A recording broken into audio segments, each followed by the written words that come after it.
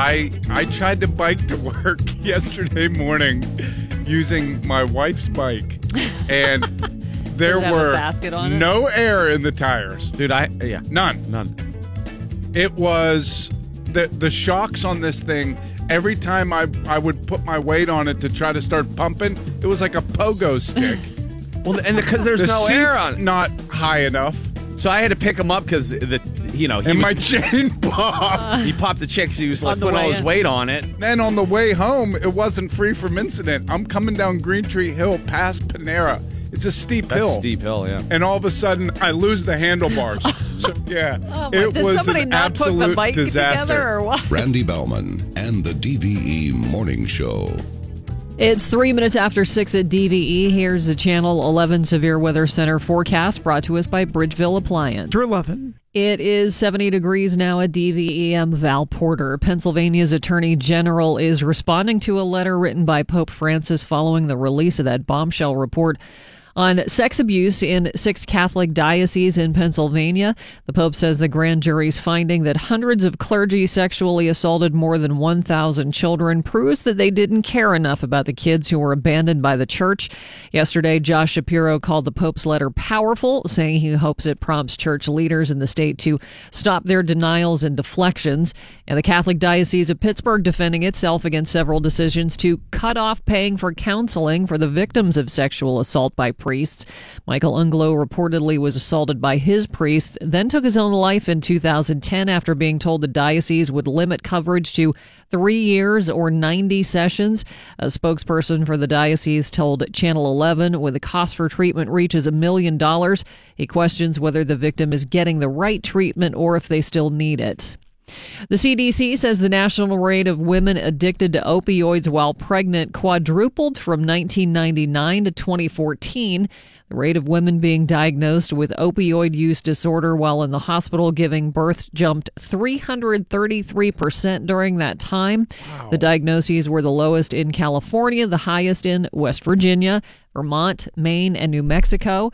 Opioid use during pregnancy can lead to preterm labor, stillbirth, and sometimes death of the mother. More money, more cheating.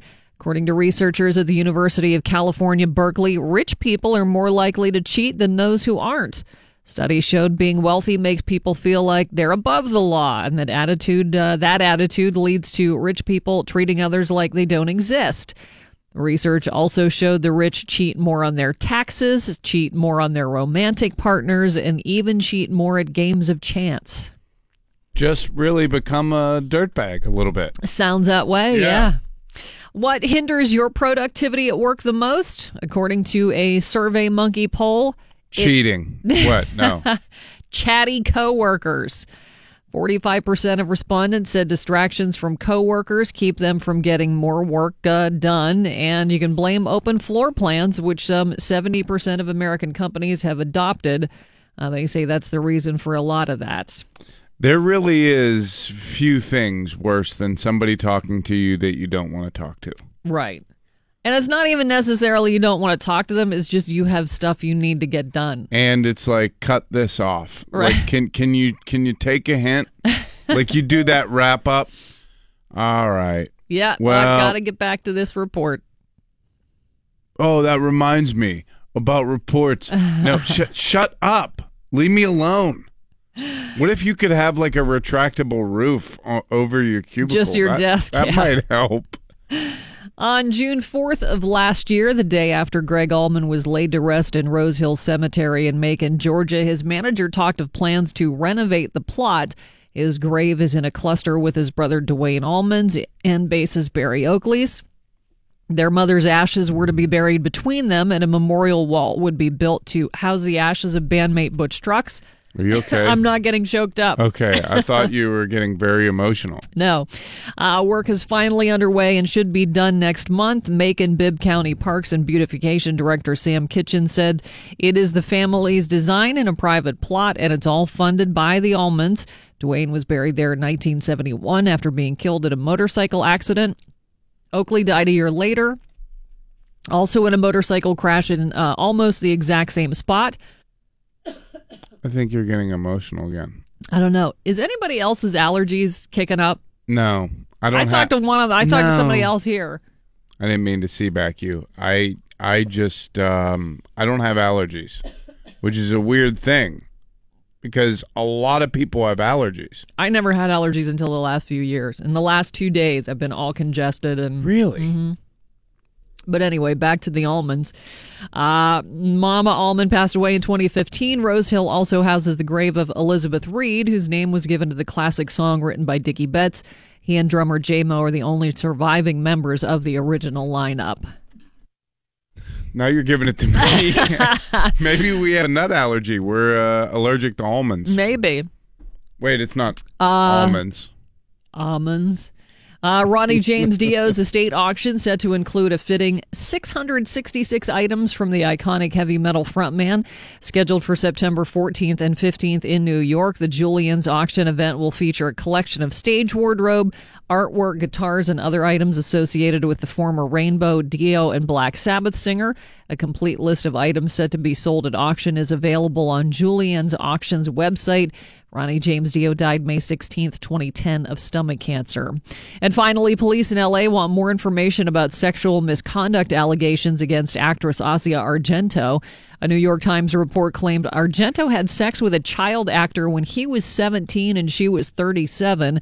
L.A. County Sheriff's Department investigators are reaching out to the reported victim in hopes of documenting any potential criminal allegations.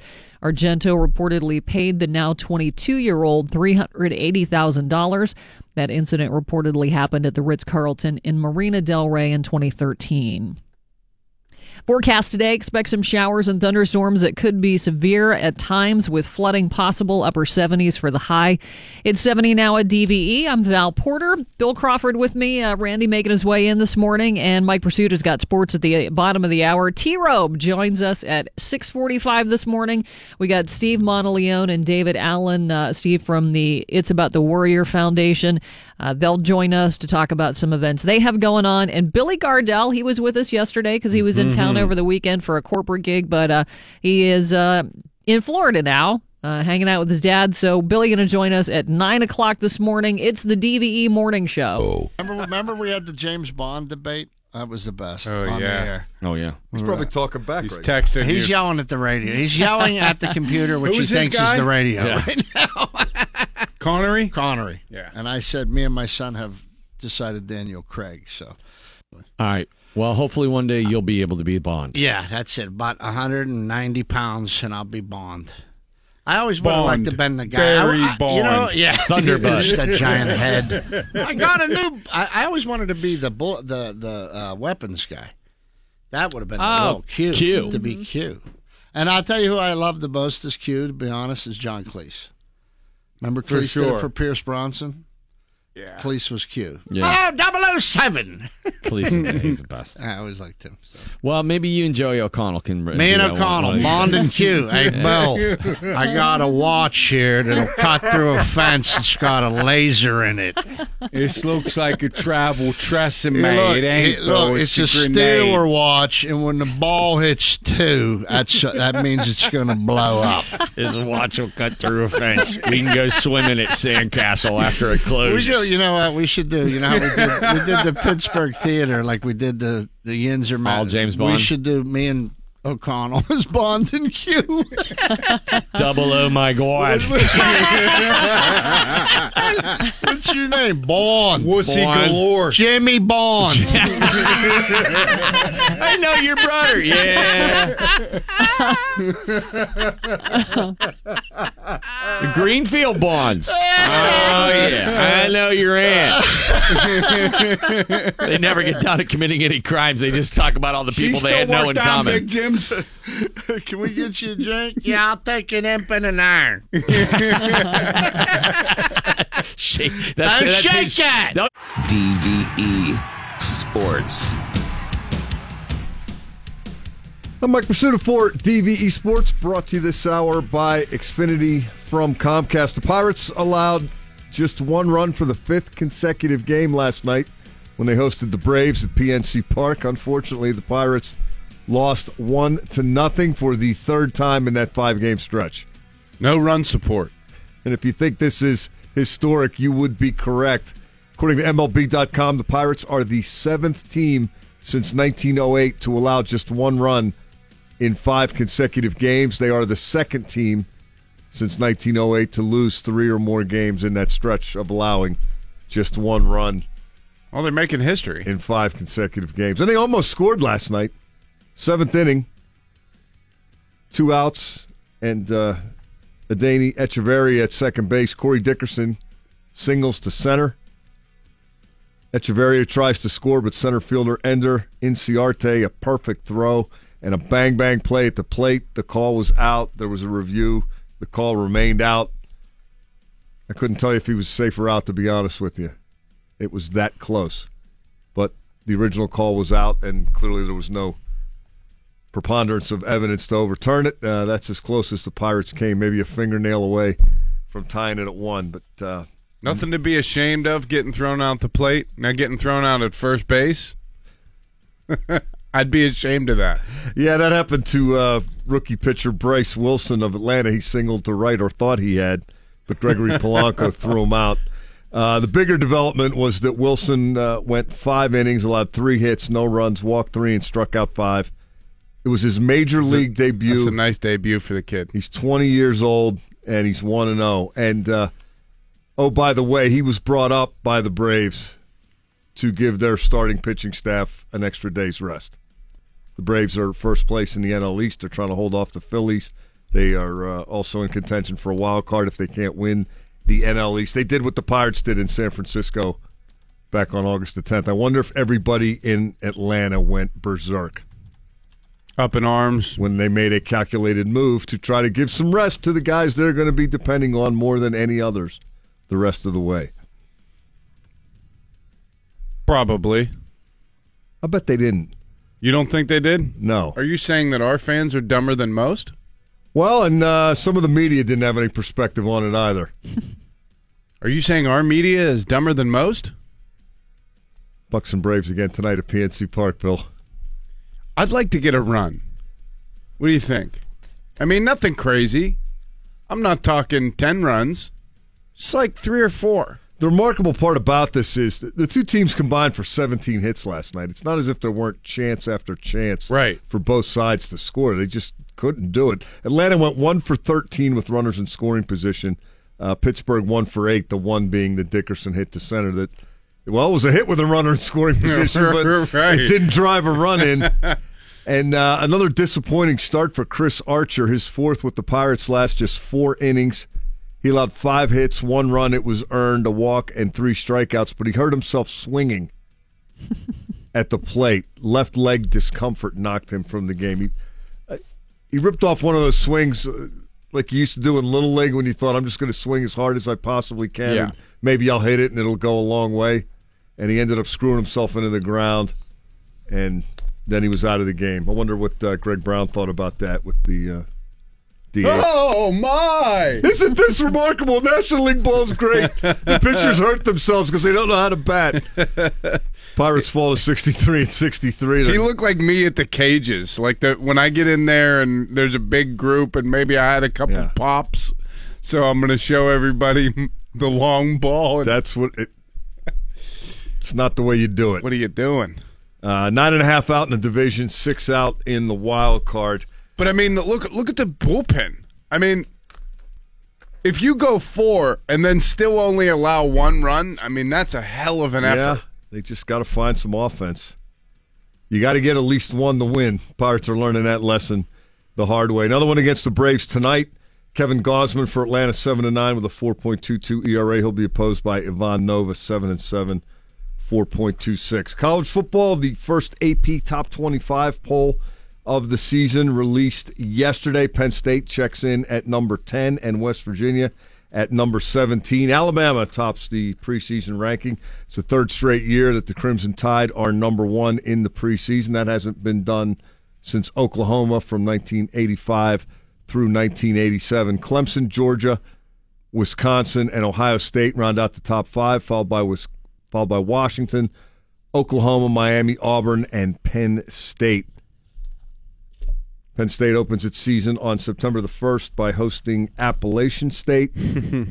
Pitt will host Albany. on September the 1st, and West Virginia is at Tennessee. No Steelers news to report. They were off yesterday, but I wanted to revisit the couple I introduced you to yesterday, Whitney and Michelle White. Whitney, a former Clearfield native, now living in North Carolina. He and his wife go to every game, home and road, preseason, incredible, regular season, postseason, whatever. If there's a Steeler game, they go. We mentioned yesterday that Whitney said they spend an estimated $30 to $40K a year doing this. That's a pretty penny. And they go decked out. I mean, they're Steeler from head to toe. And of course. Well, sometimes they're not welcomed with open arms. Sometimes they are, but sometimes they're not. A couple years ago in Cincinnati wasn't fun, but generally people treat us all right throughout the thing. It's usually the conference games are the toughest. We just come back from Green Bay, and they treated us like gold. I'm sure we won't be treated like that everywhere we go, but we carry the Steeler tradition, and we present ourselves as loyal Steeler fans, and we want to be role models for the Steelers. And you know what? We constantly represent the Steelers. We just came off of an Alaska cruise, and we wore Steelers gear every day, and I can't tell you how many Steeler Nation fans were right on that cruise with us. It was crazy. So when you go to, say, Baltimore, and you're dressed like this, they say, hey, sit down, have a beer, welcome. Well, not all of them. As a matter of fact, I will tell you this, that when we went to Baltimore, we tried to take a picture with the mascot, the Raven, and he turned his back on us. I will say that Cincinnati, the Bengal, actually, he took a picture with us, but the Raven wouldn't take a picture. So the Raven fans are probably, I don't want to say the worst, I don't want to use that word, but they're the most unwelcoming, I would say. I agree. Yeah, the Ravens fans. He's too nice a guy. Yeah, they're awful. They are the worst. Although if the Steelers played the Eagles regularly in Philadelphia and they were in the same division, I don't think that would be real friendly either. No. These people obviously made an impression on me. I interviewed them at practice Sunday night, but going on an Alaska cruise and wear Steeler gear every day, I'm thinking they're not unique in that kind of. There's a lot of people that wear Steeler gear every day. That's their on their travel vacation. gear. It's just what people do. Vacation clothes. I've been around it forever, and it still makes me shake my head in amazement. Our friend Kathy from Kiss is down in Barbados. She said, I was here about 10 minutes before I saw people walking around in Steeler jerseys. I mean, it's like their beach wear. For better or worse, Steeler Nation's a real thing.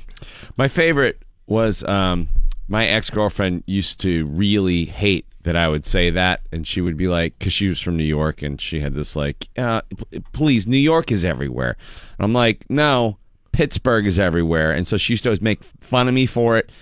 And we were out in Colorado skiing one time, and she's like, I haven't seen any Steeler stuff, blah, blah, blah, kind of like making fun of me. I'm like, oh, yeah, whatever, you wait. And literally, as we're finishing the conversation and we get on the gondola, 2 Steeler hats. Of course. 4 dudes just standing there, and so I'm just looking at her, I'm not saying anything, and she was just kind of pissed, and I'm like, where are you guys from? And they're like, Somerset, and I'm like, of course you are. I'm like, yep. Pittsburgh. I'm like, explain to her that Pittsburgh is everywhere. And they're like, everywhere we go, if we wear Steeler stuff, someone has their Steeler or Pittsburgh connection. My sister used to live in Arizona, and my parents would go out there for the winter and spend a couple of months and be with the grandkids and be in the warm weather. Right. And my old man was like that. He would wear Pittsburgh stuff.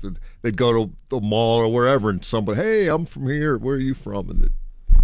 And on they would go. Yeah. And it would happen all the time. Mm-hmm. All the time. I mean, I took a terrible towel with me to Kuwait thinking like, all right, there's going to be, this is going to be the only terrible towel over here. There was like 7. As soon as we got to the hotel, they're playing like the theme music from Aladdin, and there's like a dude from like near Ohio, pal. Where he's from. He had a Penguins hat on. I was like, oh my God. Walk into a restaurant in Colorado, dude's like, hey, Pittsburgh. Doesn't matter. Pirate hat on. That's the other thing. It could be church. It could be anywhere. It doesn't matter where you're going. It's always appropriate. I'm like, you from Pittsburgh? He's like, I played at Pitt. Like, of course you did. He's like, Tyler Palco? That he's a great dude. I'm like, yeah, he is. At which point Pittsburgh is everywhere. At which point you gave your ex-girlfriend's number. So just call her. Yeah. Say hello. Call my ex-girlfriend and explain to her we're everywhere. Thank you. That's sports. What you got coming up, Val? Coming up at the top of the hour, we'll talk about the ways you can tell if you are a food snob. A little bit later on this morning, once again, Billy Gardell. This time he's in Orlando, and he'll be giving us a call. Our buddy T-Robe will be in when we return, though. Big comedy show tonight, right, Bill? Yeah. And you're part of that one. Yeah, big show tonight down at Burn in the North Shore, 8 p.m. start. T-Robe is hosting. I'm headlining, and my friend Sam B is featuring. Which she's so funny. She's a good friend, and I'm so happy that she's doing stand-up still because she took a little break. She's back. She's absolutely hilarious. Good deal. All right, T-Robe in studio next. The DVE Morning Show. Randy Bauman, along with Bill Crawford, Val Porter, Mike Pursuta. T-Robe joining us right now. There's a big show going on tonight, and Pittsburgh comedian. And you're like, you know more famous people than anybody in all of Pittsburgh radio. T-Robe's here right now. What's going on, man? Good morning, guys. Thanks for having me, man. So what's the deal with the show tonight? What's happening? Okay, so tonight is at Burn by Rocky Patel. That's the new cigar bar down on the North Shore, next to the stadium across the street from Bettis Grill. It's called Light Up and Laugh. And it's a show that I created probably about 3 months ago. Mm-hmm. And we've had a couple local guys on there, but it's been expanding and getting big. So now we're going to start bringing in bigger name comedians. And what I'm doing with it basically is just I went in there and said I want to do a comedy show here, and it kind of looked at me like I don't know if that would work, and I sold it to him because I said give me your weakest night, and it was like a Tuesday night, and I was just telling Bill about it, and I said I took their Tuesday night from nothing, and now they're making over 25-30 grand on a Tuesday night. Jeez Louise, yeah, that's a number. Dang. Yeah, so and the number basically has gotten me. Put it this way, Rocky Patel himself wants me to do it in his Naples location, his Atlanta location, and his Indiana location. Oh, that's great. That's awesome. All right, here's now, my question, though. Why am I not getting any of that tonight to be there? No. Listen, I had to reach out for a favor from my friend Bill. Like, we've been doing comedy together for how long, man? I mean, how long you been? I got 17. Yeah, I don't know. I mean, I've been doing it with you since I started. You got a couple of years on me. So Yeah. Long early time. 2000s? Yeah, long time. But it took, you're still grinding, man. It's a marathon, not a sprint. It takes forever to get there, That's right. So there's a show tonight. Yeah, show Who's tonight. on the show? Tonight would be myself hosting. We have a young comic by the name of Samantha B. She's the feature. She's so funny, man. She's hilarious. Sam is hilarious. She brings the hood to the stage every time, and I love it, man. I love it. So she's got a couple kids, right? Yeah, she has a daughter that was born on the same day that Kennedy was born. That's because right. I Okay. ran into her in the hallway at McGee, 10 years ago. what a story that is. I was right? like, what the hell are you doing She's here? walking around. I was like, no wonder you haven't been at open mics and stuff. I didn't know you were pregnant. having kids. Right? This is crazy. She's like, she had a kid low key. And now it's back in comedy tonight. Now she's doing comedy again. She was always like, to me, she never could do it consistently enough. Yeah. But she was always like so funny naturally. She's raw, Yeah, funny, yeah. raw, uncut funny. And then, of course, Bill Crawford's the headliner Bill's tonight. going to be there tonight. Yeah. I'm going to be there tonight. Time you going on there, Bill? I don't know. Well, it's an 8 o'clock show. It's an African-American show, so they'll probably start about 25 minutes late. Listen, I reached out to all my Aliquippa friends to have them listen this morning. One cousin of mine told me he was going to record it. I'm like, how are you recording it? I don't even understand. How are you recording this? This is like reverse affirmative action. They had to put a white guy on the show. This is not right. This is not right. It'll be great. So that's Burn by Rocky Patel tonight down on the North Shore, 8 o'clock start.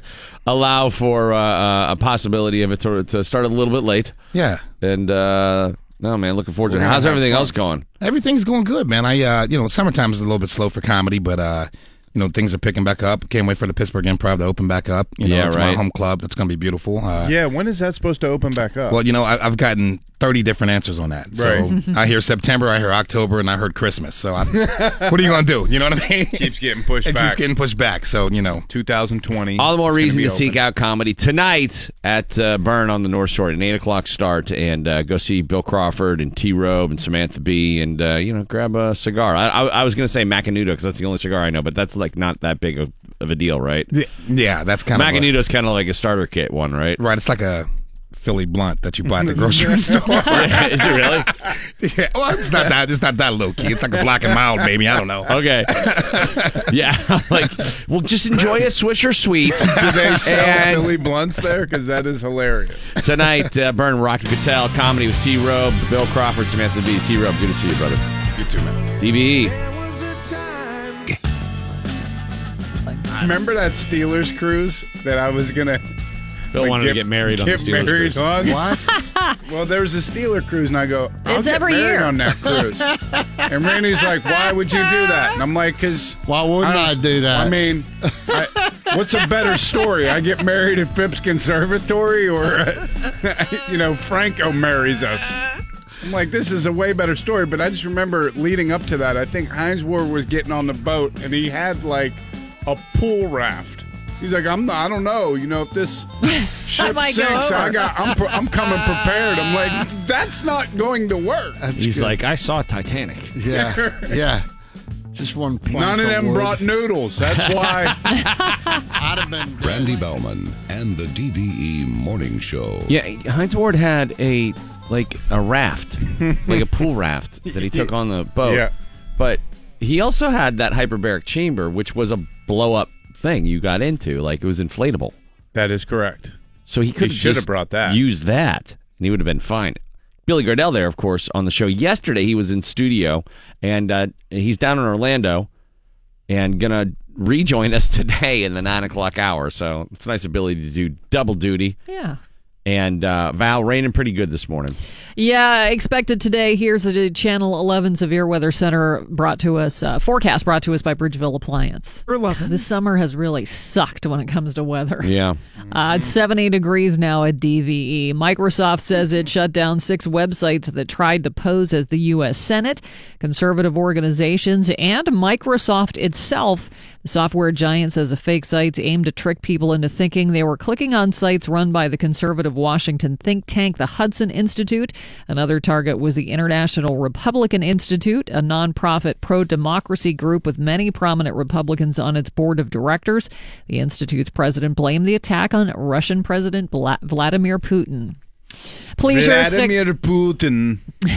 Yeah, Seagal's got to do a better job. What's he doing? Come on. Restore relations. Police are stepping up patrols in several Allegheny County parks following a string of break-ins this summer. So far, 23 break-ins have been reported between North Park, South Park, and Settlers Cabin since late May. That is up from the handful that they traditionally see every year.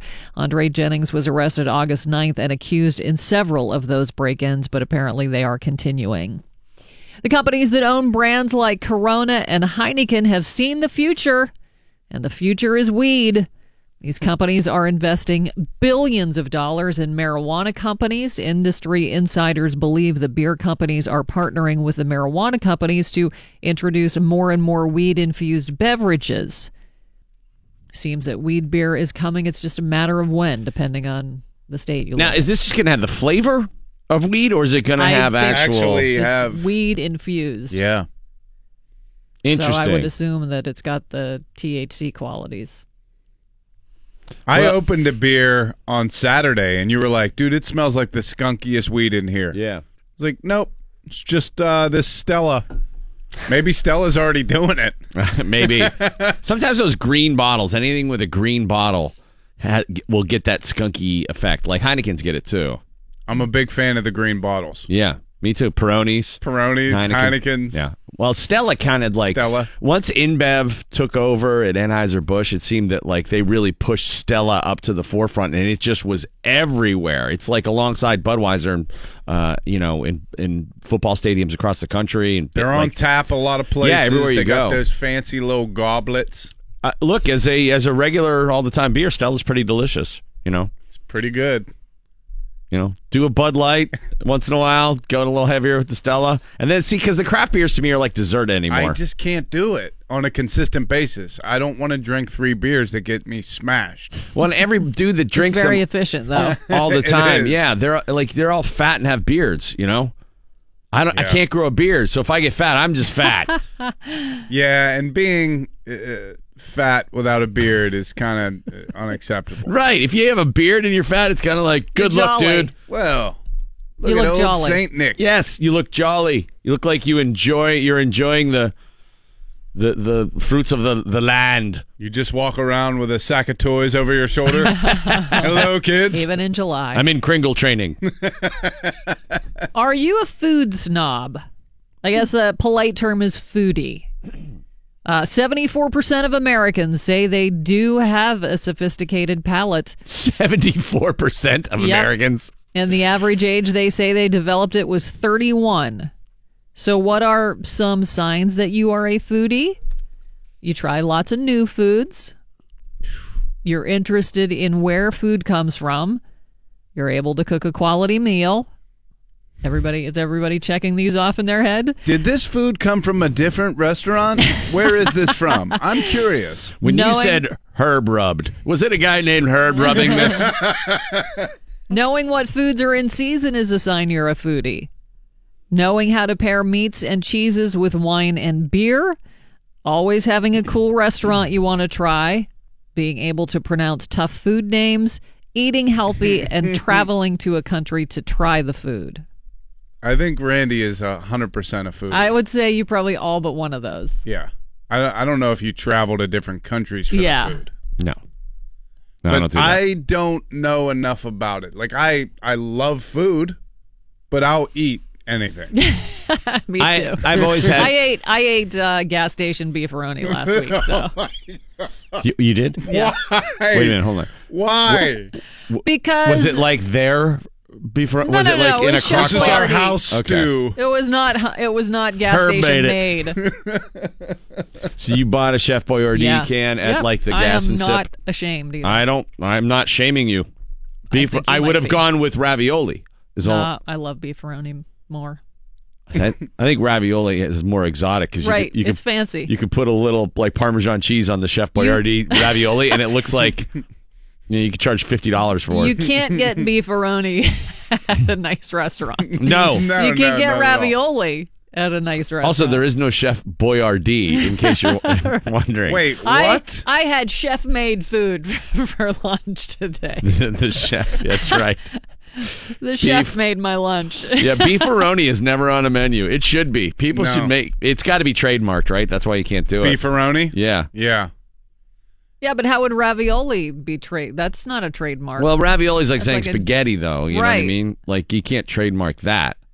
Like salad. Google it. Google it! Right now. Is beefaroni trademarked? Google it right now.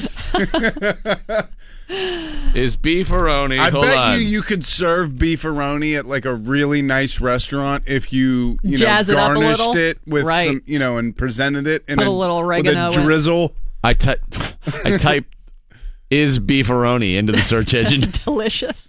And Did your it say computer delicious? shut down. The first one that came up was healthy. Like someone's Probably not the someone's worst hoping thing you for a could real eat. good answer. They're like, I mean, look, all I've been doing is eating beefaroni for a week. I should really check on this. It's not It's bad probably- to have beef in a can, is it? Is beefaroni goulash is another one of my favorites on this search. Is it? Yeah, it kind of is. It's like American You know, goulash. goulash has like sauerkraut in it. I know the Hungarian goulash does, but Yeah. like us I've made it Americans, before. when we took over goulash, Yeah, it's like we fixed it. We'll Spaghetti take with it from macaroni. here. We made it easy. You guys are always hungry. I've We're made- going to do it different here. No, yeah, we just we put meat. It's It's like spaghetti with macaroni instead. Right. Is that like what In a meat sauce. What Yeah. Warren was talking about the one time with pilaf, where it's just basically like goulash can be anything if it's a combination of. I don't know. Like, I just always think of like jambalaya, like just basically throwing a catch-all. bunch of stuff into a Yeah, but dish. jambalaya has to have specific stuff in it. Like Is what? Chum. And of course, is you have to have the beefaroni trademarked? balaya. If you don't have the balaya, what are we even doing Where here? are the balaya? calories in a Chef Boyardee beefaroni can. Wait, is this the tiny can or the big can? It's a tiny can. With not a pounder. plastic lid. Look, this is not a bad choice. See, I'm telling you. I'm guessing the sodium's through the roof, but Probably, 250 calories. That's nothing. That is nothing. Nothing. Okay, but That is a low 4 cal grams meal. of saturated fat. Not bad. I mean, that's pretty good, all things considered. Sodium, 730 milligrams. Yeah, Of that's course. pretty high. Yeah. Only 6 grams of sugar, and you get 9 grams of protein out of it. That's not bad. If you can See? walk around with swollen feet. If you don't mind if your ankles have actual ankles on them. Cholesterol's only 15 milligrams. Did we find out if it's trademarked yet? Of course it's trademarked. It's beefaroni. Did you Google it? What was first, beefaroni or rice-a-roni? Beef. And beefaroni that isn't a is- San Francisco treat. No, but rice-a-roni is, which is also delicious. I've definitely eaten meals of rice-a-roni. You can get 10 for 10. That is like the cheapest thing you can eat, and it's so good. But What, also high in rice-a-roni? sodium. Yeah, The you can eat funniest- like 40 meals for $10. There's something about Mary. It's like, I'm working out a deal with rice-a-roni. Isn't that the San Francisco treat? I'm looking right now, and beefaroni is not. Oh, yeah, it is. It is trademarked. It is trademarked. Beefaroni. Yeah, does Weird Paul have a beefaroni song? If he doesn't, he should. If he doesn't, I'd be Get him on shocked. it. Because basically all of his songs are just about food that he's making. Yeah, they are. Pot of beefaroni. Pot of beefaroni. That sounds like beefaroni. like the hot Italian girl's last name. Oh, Sandy Beefaroni looks so hot today. Oh, did you get a shot of Lisa Beefaroni? You might not expect this, but Harry Potter fans make the best lovers. A new study found that people who read the Harry Potter books and other fantasy or sci-fi books have better relationships than people who read other kinds of books, including suspense, classic literature, and romance novels. Is that because they're so happy to get a date they'll do anything? Right. Researchers think it's because of these. Finally get to use this wand. It's because of the books like romance novels set up unrealistic expectations. So why are fantasy and sci-fi fans better at relationships? Well, researchers say it could be because they're able to totally separate fiction from reality, because the books they read are so far-fetched that they stay more grounded in real life. Or they're just playing a character the whole time they're in a relationship. Let's call ourselves by our sci-fi names. Not buying any of that, but Malurgatroyd. Yes, beefaroni? like Angelina don't you Jolie's think- going to go from Brad Pitt to a dude who walks around in cosplay all day at Universal. Yeah, but don't you think those when the gray 50 Shades of Grey books where everybody was going crazy over that was totally unrealistic. Like, Yeah, that's true. That's true. oh, Because that I was don't- assault. Half of that movie yeah, that was movie. assault. That is not a romantic movie. That guy should be in jail. I didn't really see it at all. I only saw part of it. I thought, this is awful. Who watches this? This is terrible. So many people read that book, though. I know. I bought it for Serena. I just think it was funny that people were like reading it out in the open. And I'm like, you might want to go and take that into another room or something. Right. Be by yourself. Getting all hot And and you just bothered on pull the out beach. your copy of Jugs. Now this is the good stuff. Eric Clapton's next release will be a Christmas album coming out in October. Happy Christmas mixes standards, lesser-known songs, and one new original called For Love on Christmas Day. I hope this is good. It's not going to Because there are very few not gonna good be. rock artists' Christmas releases. There's a reason for that. Christmas music is not rock and roll.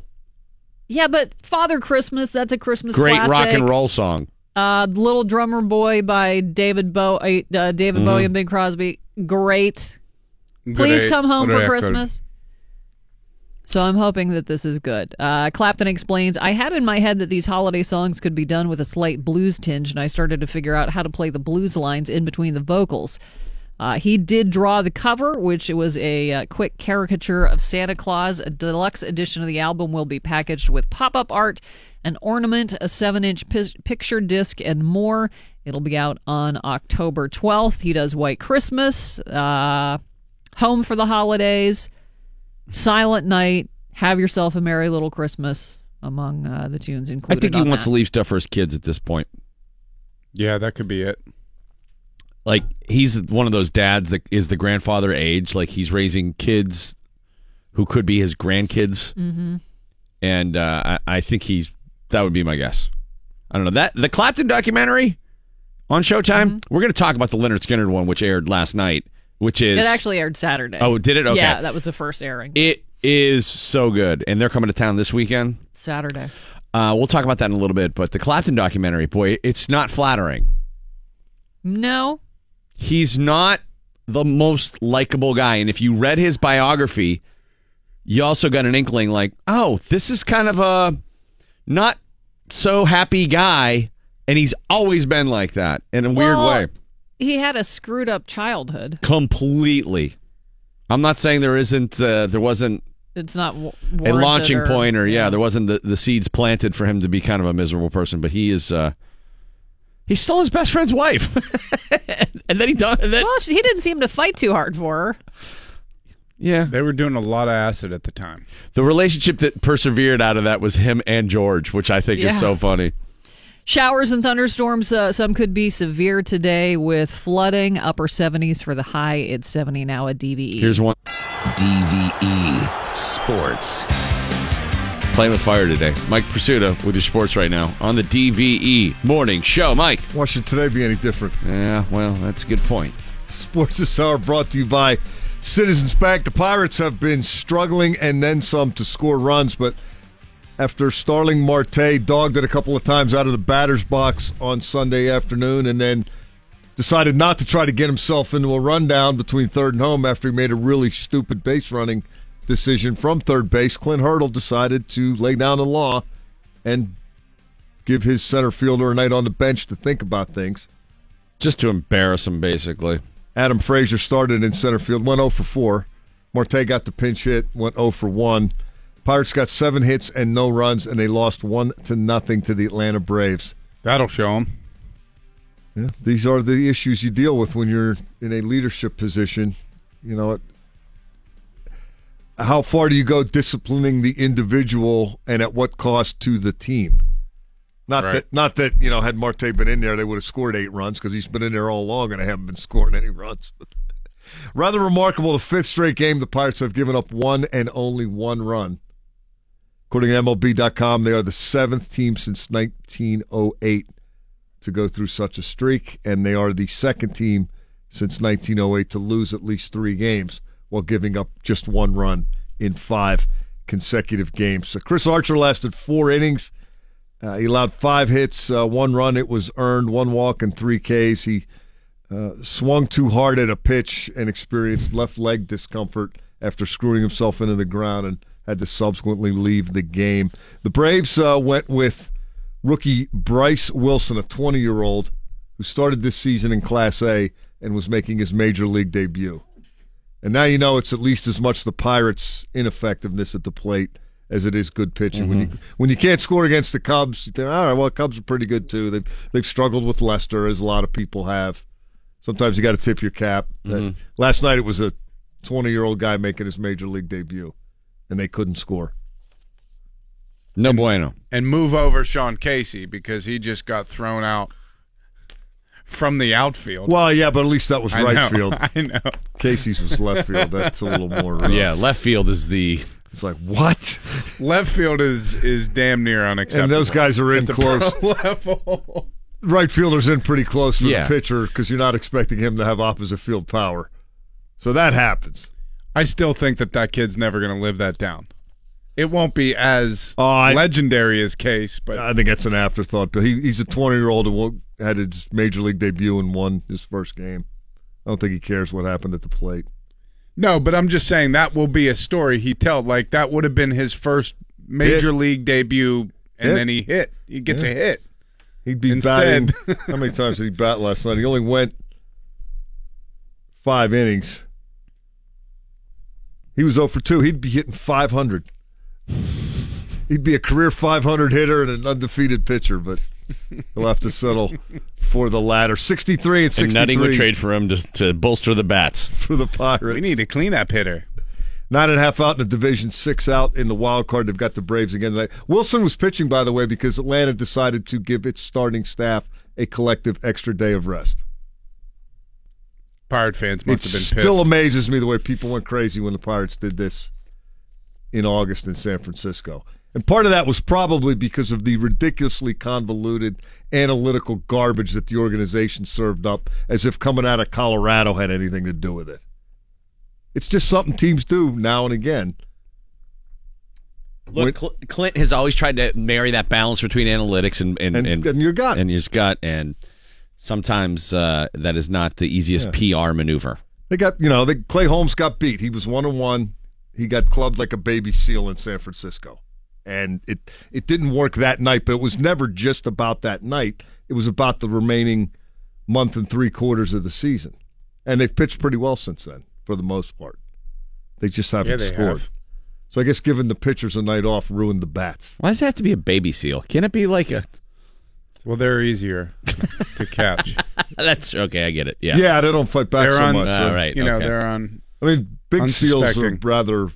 They can get aggressive, right? Yeah, if you got clubbed like a big seal, it's like, well, he fought a good fight. Yeah. I don't know. I'm uncomfortable with the metaphor. I'm just going to go ahead and say it. Is that another one of those things that you just can't... No, you're allowed to say it. Okay. But if you're wearing a wife beater while you're saying it, that's unacceptable. Kevin Gausman against Ivan Nova tonight, Game 2 against the Braves. It's like redheaded stepchild. That's probably no bueno anymore either. No, right? probably. I mean, there's probably nothing left, right? You can't be funny or... Why start now? Sexist or just trying racist. To evolve. You can't be racist or sexist or everything's. No, anything with table. a little bite to it is. Yeah. Or in the case of baby I'm not seal, coming down on you for the baby seal thing. Okay. I was just trying to. I was wondering the derivation of the metaphor or that. I just always heard it. Why was it always baby seal? Yeah, I know. What kind of sick maniacs were just walking around with a club? Well, because you want the. I don't want to know. Well, you want the meat beers, to be tender. You know, there was a reason. I guess you didn't want to just shoot it and put it out of its misery right away. Guys, if we shoot it, we're going to lose the metaphor. All right. I don't think that was it. I think it was something to do with what you do with it afterwards. Oh, okay, all right. Guns haven't been invented yet, guys. We got to club these things. Not that I know. If we shot these, that'd be great, Harold. If someone had invented guns. As for now, I'm As freezing. It stands, let's get over I'm not wasting an arrow on that thing. You club it.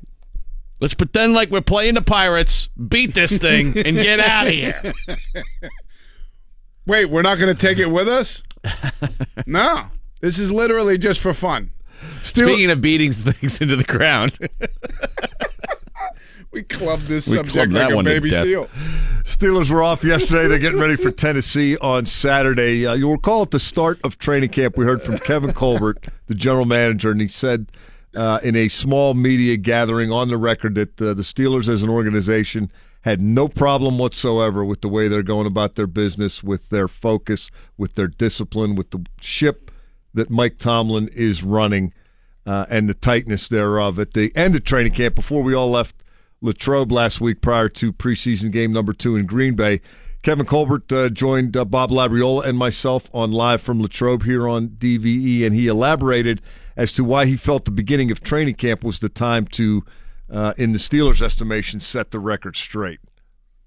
When you see and read different things that really don't match up with what's really going on, I think it needs to be addressed, especially in a situation where, sometimes people don't get to see those types of issues behind the scenes and in the locker room, in the meeting room, in the coach's office when he's dealing with players one-on-one, and understand that we certainly know who's in charge when we're on that field or when we're in that locker room or meeting rooms.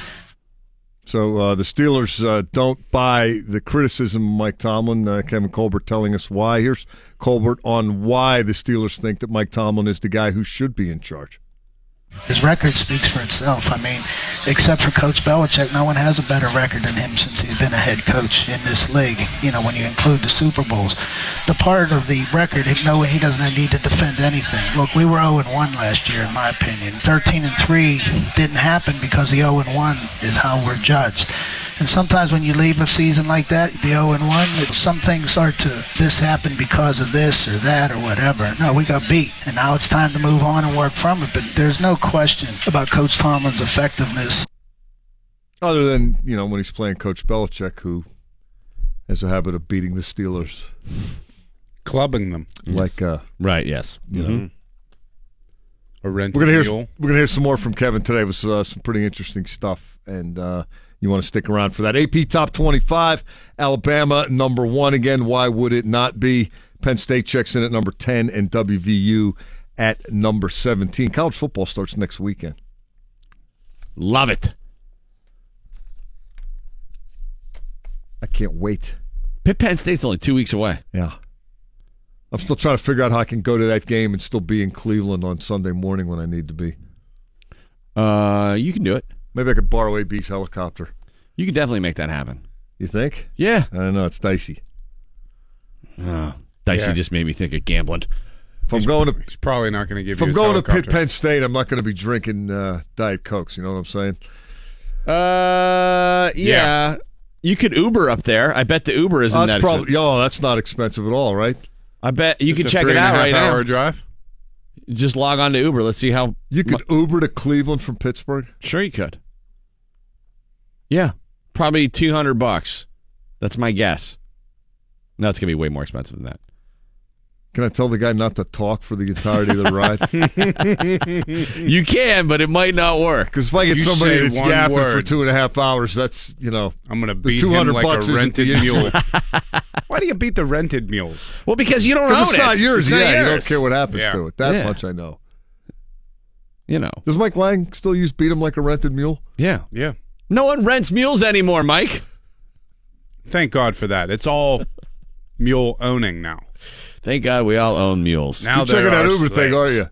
This is an interesting idea. I'm going to look at it here in the break. I'm going to go to commercial break. Come back. Rent a mule. We're going to go.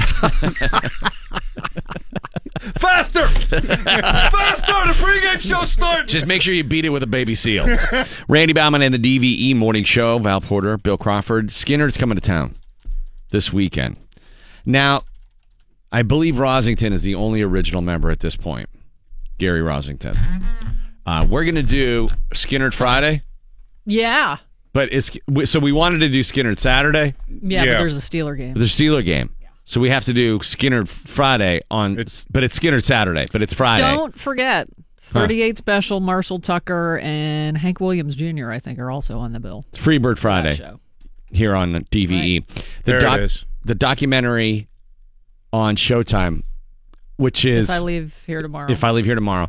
Highly recommended. It's great. I finally saw it last night, and so pissed I didn't. Why didn't you tell me you're going to watch it yesterday? I meant to text you too. And it was, I taped it and I was watching it late, and I was like, oh, expletive. I should have texted Val. There's so many great revelations. A lot of stuff I didn't know. They definitely leave a bunch of stuff out, but in a 2-hour documentary about a band like that. I don't think it's that long. It's like an hour and a half. Yeah, actually, it might only be 90 minutes. They leave out a lot.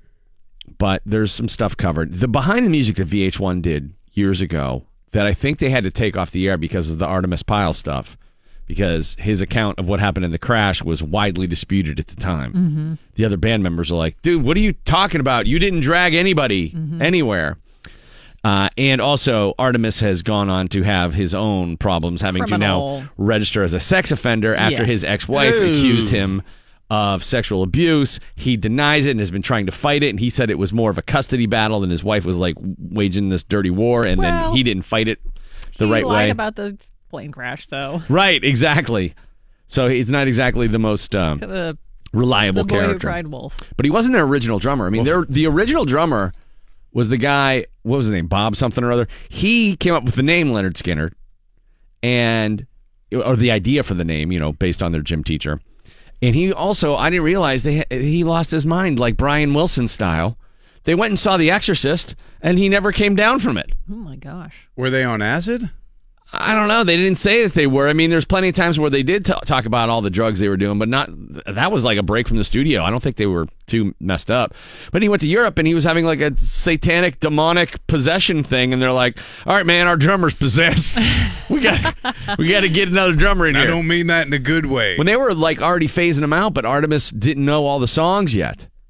So, they're like, all right, we only know 15 songs, or not even, with Artemis. We can't tour Europe with that. We got to have Bob do one more, and that dude just. And then we'll have Artemis drag him out of the band. He could not drag him out of the band.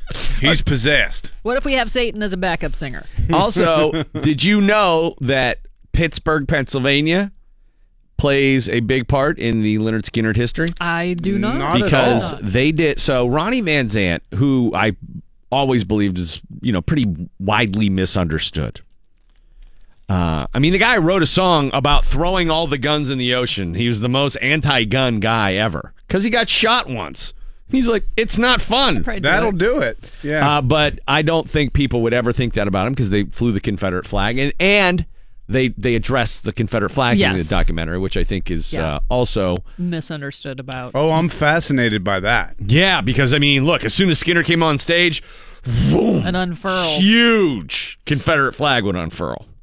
Oh, dude, that's the first concert I ever saw out at Star Lake. And it absolutely terrified me, the parking lot. Before we even got in there, I was like, where are we? Yeah, I remember years ago, and I don't know if it's still the same, but years ago, people from there would say, that is the show with the most fights. Oh, my God. It was melees in the parking lot, one after another. It's the band with the most fights. Ronnie used to get drunk and beat up his band members all the time. There's accounts of them like drinking in Europe and he tells Gary Rosington, "You're never going to play the guitar again." And he takes a broken bottle and he's trying to jag his hand off and he's all bandaged up and bleeding at the gig the next day. And they're like, "What the hell happened to you?" "Well, Ronnie tried to cut my hand off." See, the drug use description, I don't know what the word is I'm looking for, revelation, that surprised me. I just imagined those guys as hard boozers. They were hard at everything. They were 23 years old. Think about that, Bill. Think about being 23 and you have the keys to the rock and roll party. Forget it. You're going to lose them. You're going to lose the keys immediately. Al Cooper was basically their guiding force in the industry. Coming off of, playing with Dylan, Blood, Sweat, and Tears, and, Hendrix. And he started a record company, and after they got turned down 9 times, they ended up with Al Cooper, and he kind of guided them into the record industry. But and this is a well-known fact about Skynyrd, they're just the best rehearsed band in the world. Those guys went into the studio, and the solos were note for note every time. They, didn't screw up. Because Ronnie was a pretty badass, he's a taskmaster in that regard. To me, it's never surprising that these guys are doing drugs and getting into fights. The thing that's surprising to me is that any band ever stayed together for any length of time. Because how could something not spiral out of control like it does so much and not be you can't come back from it? There's some pretty incredible scenarios at the crash site also. They go back and revisit the crash site. And, Rosington is the only one around, basically. But they have, and Artemis is. He still looks. I think he kind of gets shunned. Yeah, rightly so. Rightly so. What was the story behind the crash? The plane was broken and they knew it, and they were like, "Let's not get on the broken plane." And Ronnie said, "Well, when it's my time to go, you can kiss my ass goodbye. Let's go. This is taking us to the gig." It was just dumb. Oh man. They knew the plane was messed up. They're like, "This thing needs to go in the shop, man. It doesn't sound right. It's not flying right." And they're like, "F that. We got to go to the next gig." And that whole scenario was pretty surreal. I don't want to spoil it for you, and you should definitely check it out. Talking about what happened in the plane as they knew they were going to crash, and they've talked about it a lot, but just contemplating that whole scenario, we're like, did they all know how serious it was? Did they all really know that they didn't have a great chance to make it out of there alive? And how did Rosington on one side in the middle and Alan on the other side survive when everybody on each side of them died. So those guys come out of the crash and try to envision that scenario. Survivor's Why remorse. did I live? And boy, it's just great. And there's so much great music in that documentary, and so many songs that you don't hear all the time from Skinner. Mm-hmm. And you remember that they wrote some great tunes. I'm kind of bummed I can't go to that show. This is one of the ones I love so much that Billy Powell really added a ton to Coming Home. And they feature this one a little bit. And there's some of the early Skynyrd stuff that they put in there. You'll just kind of be amazed at how quickly they grew into the band that put out Street Survivors. It's just hit. And also the construction of Sweet Home Alabama. It's fascinating. Mm-hmm. It really sent me into a Skynyrd kick here. And I think I'll have to ride out the rest of the week with Skynyrd for sure. So check that out on Showtime if I leave here tomorrow. And then go see them this weekend. Are there still tickets for that? That I'm not sure. I know it was selling very well. Billy Powell was a flippin' roadie for the band for a long time. And he's like, I can play piano. And they're like, shut up, nerd.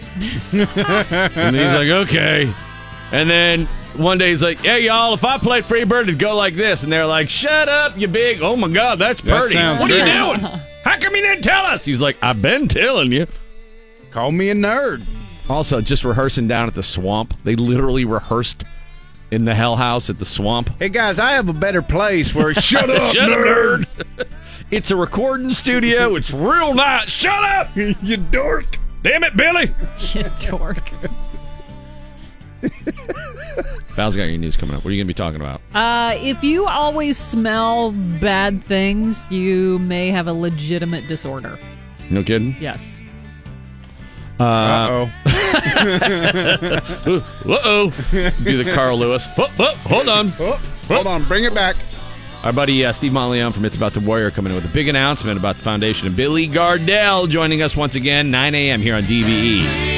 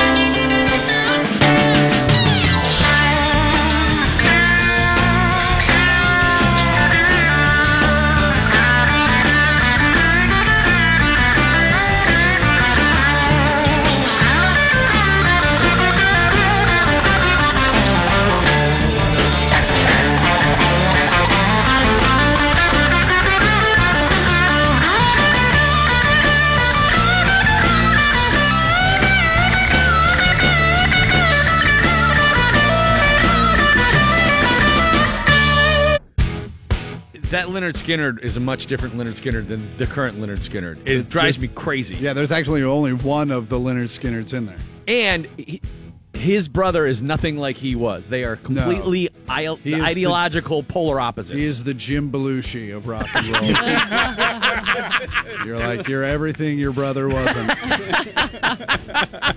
Do you think he goes into auditions and they're like, I don't know, we don't know if you're right for the part. You're like, no, it's fine. I just miss my brother John.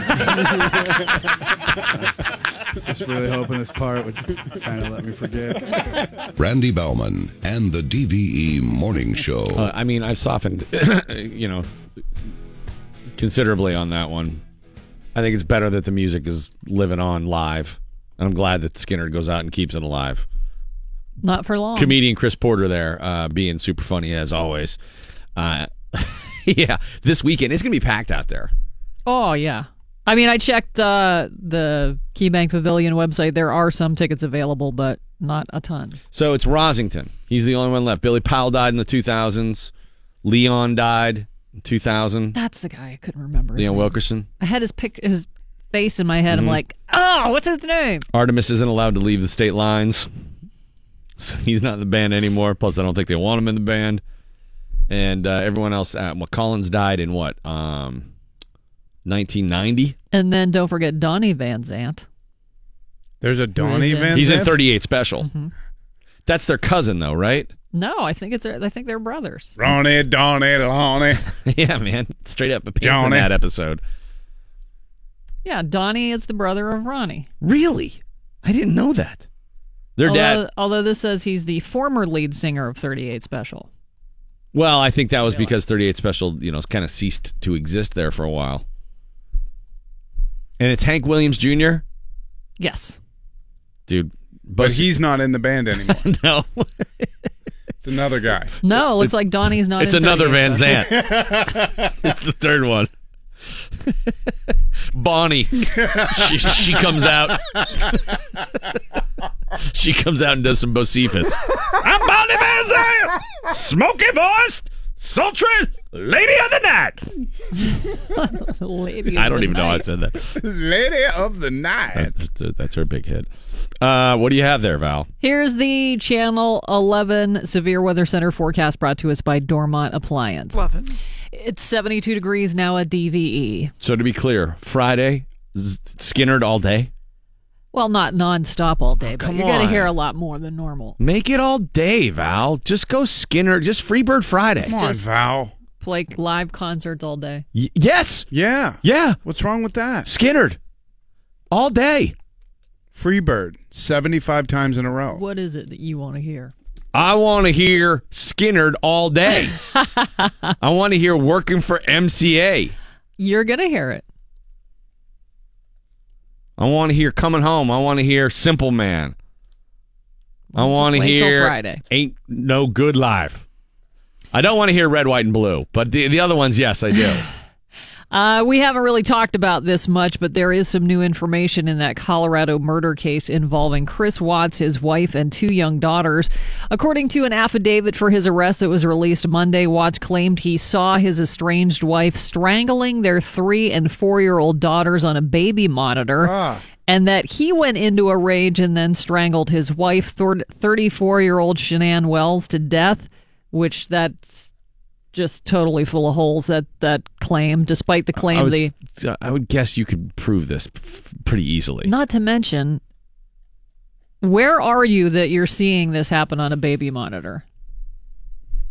I don't know. Are you had to be in the house. Not in the house? Really disturbing. I mean, Because otherwise you could have saved the kids if that's your claim. right. How much did you watch?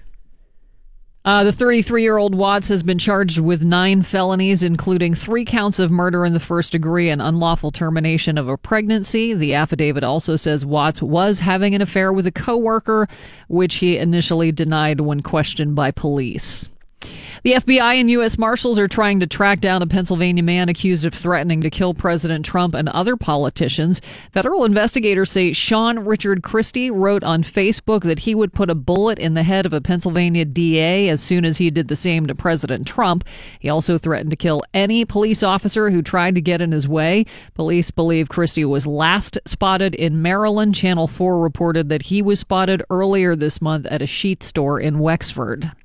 According to the National Institutes of Health, 6.5% of Americans over 40 have a disorder called phantom odor perception. That is when you constantly smell something bad even though the smells aren't real. I thought it was when you blamed farts on a phantom. Phantom of the Opera. Which I think most moms have this. Oh, yeah. Do I smell something? Although a lot of the times it's legit. That's even if probably you don't, an evolution, an evolutionary trait, like being able to smell things that are bad so Yeah. that you don't feed the baby something that's rotten. even if you don't have it now, you could develop it. The NIH says it could be caused by where you live and kicks in around 40 women, twice as likely to have it as men. One reason to look forward to the holidays. You guys smell that? I mean, honestly, I swear I've said this 1,000 times. If a gnat farted on the moon, Serena could hear it and smell it. And really, it's not that far away, obviously. It's mom. It's right next to her. It's mom superpowers. The fart is coming from inside the house. One reason to look forward to the holidays, Aldi grocery stores' wine advent calendars are finally coming to the United States. The Advent calendar comes with 24 mini bottles of red, white, rosé, and sparkling options. They will be available starting on November 7th. Does Aldi sell booze in Pennsylvania? Apparently. No idea. I don't know. Don't know. There's not an Aldi by me. Everybody that shops at Aldi loves Aldi. Mm-hmm. Do they? It's like the Trader Joe's people. Aldi's got like a cult. Yeah. Like the people who are down with Aldi love it. What's the Aldi's attire? Do they have as festive and fun of attire as Trader Joe's? You mean employees? Yeah. Oh, I don't know. Because Trader Joe's has those fun Hawaiian shirts. The short Island. sleeve button up. Oh yeah, never. Tommy Bahamas. Never dawned on me when I was in there that was It's festive. It's like, where are we? Are we at the beach? No, you're not at the beach. I like Trader Joe's because they have awesome pre-made food, but I eat too much of it.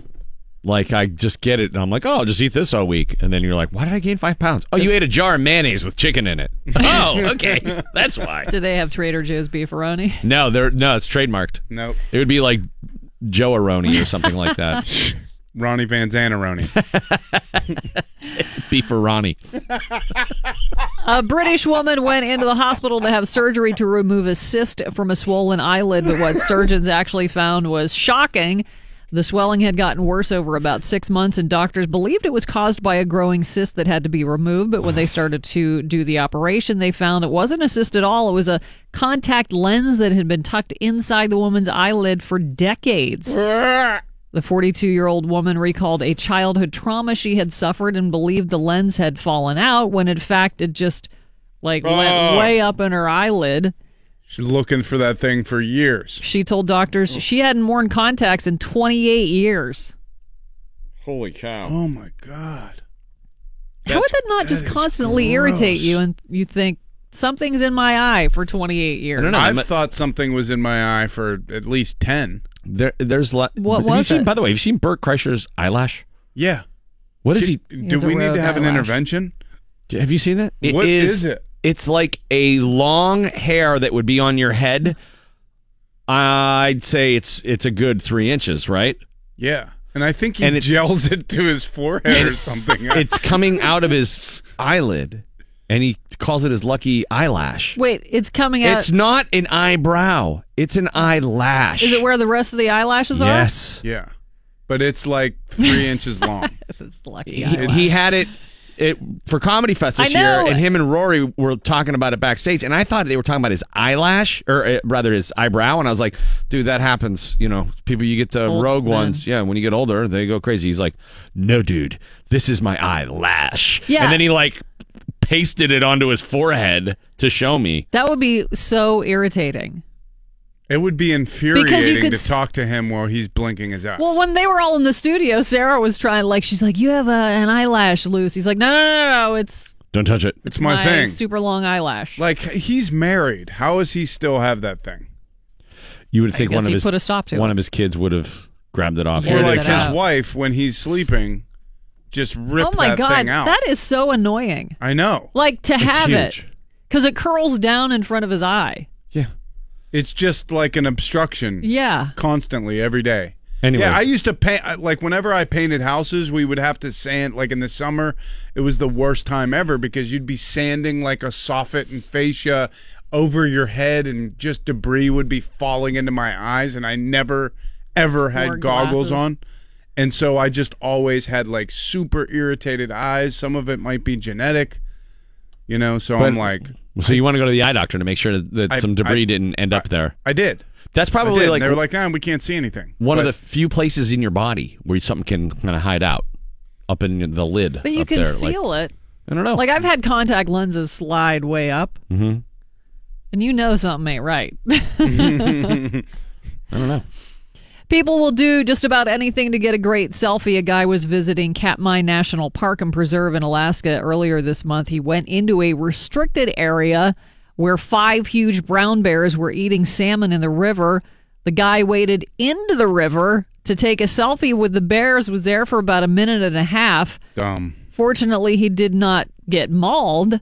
But the park's bear cam got a perfect video of him in the river, so he is going to be facing charges. Hey guys, I'm on bear cam tonight. Check it out. 8 o'clock. You can sign up here. It's me. I'm just doing some solo stuff. That's when you root for the Bears. Yeah. Yeah, a little bit. I mean, why would you want to get that picture? Sure, he could still get a good picture from the unrestricted area.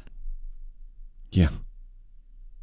Slash admits if he hadn't been sober for more than a decade, there's no way he could be out on the road now with Guns N' Roses. He told Variety magazine, quote, "I'd bet my bottom dollar if I was still carrying the same habit I had 12 years ago, there's no way I could cope with the shows. It would be too physically and mentally difficult. There's something to be said for a sense of clarity.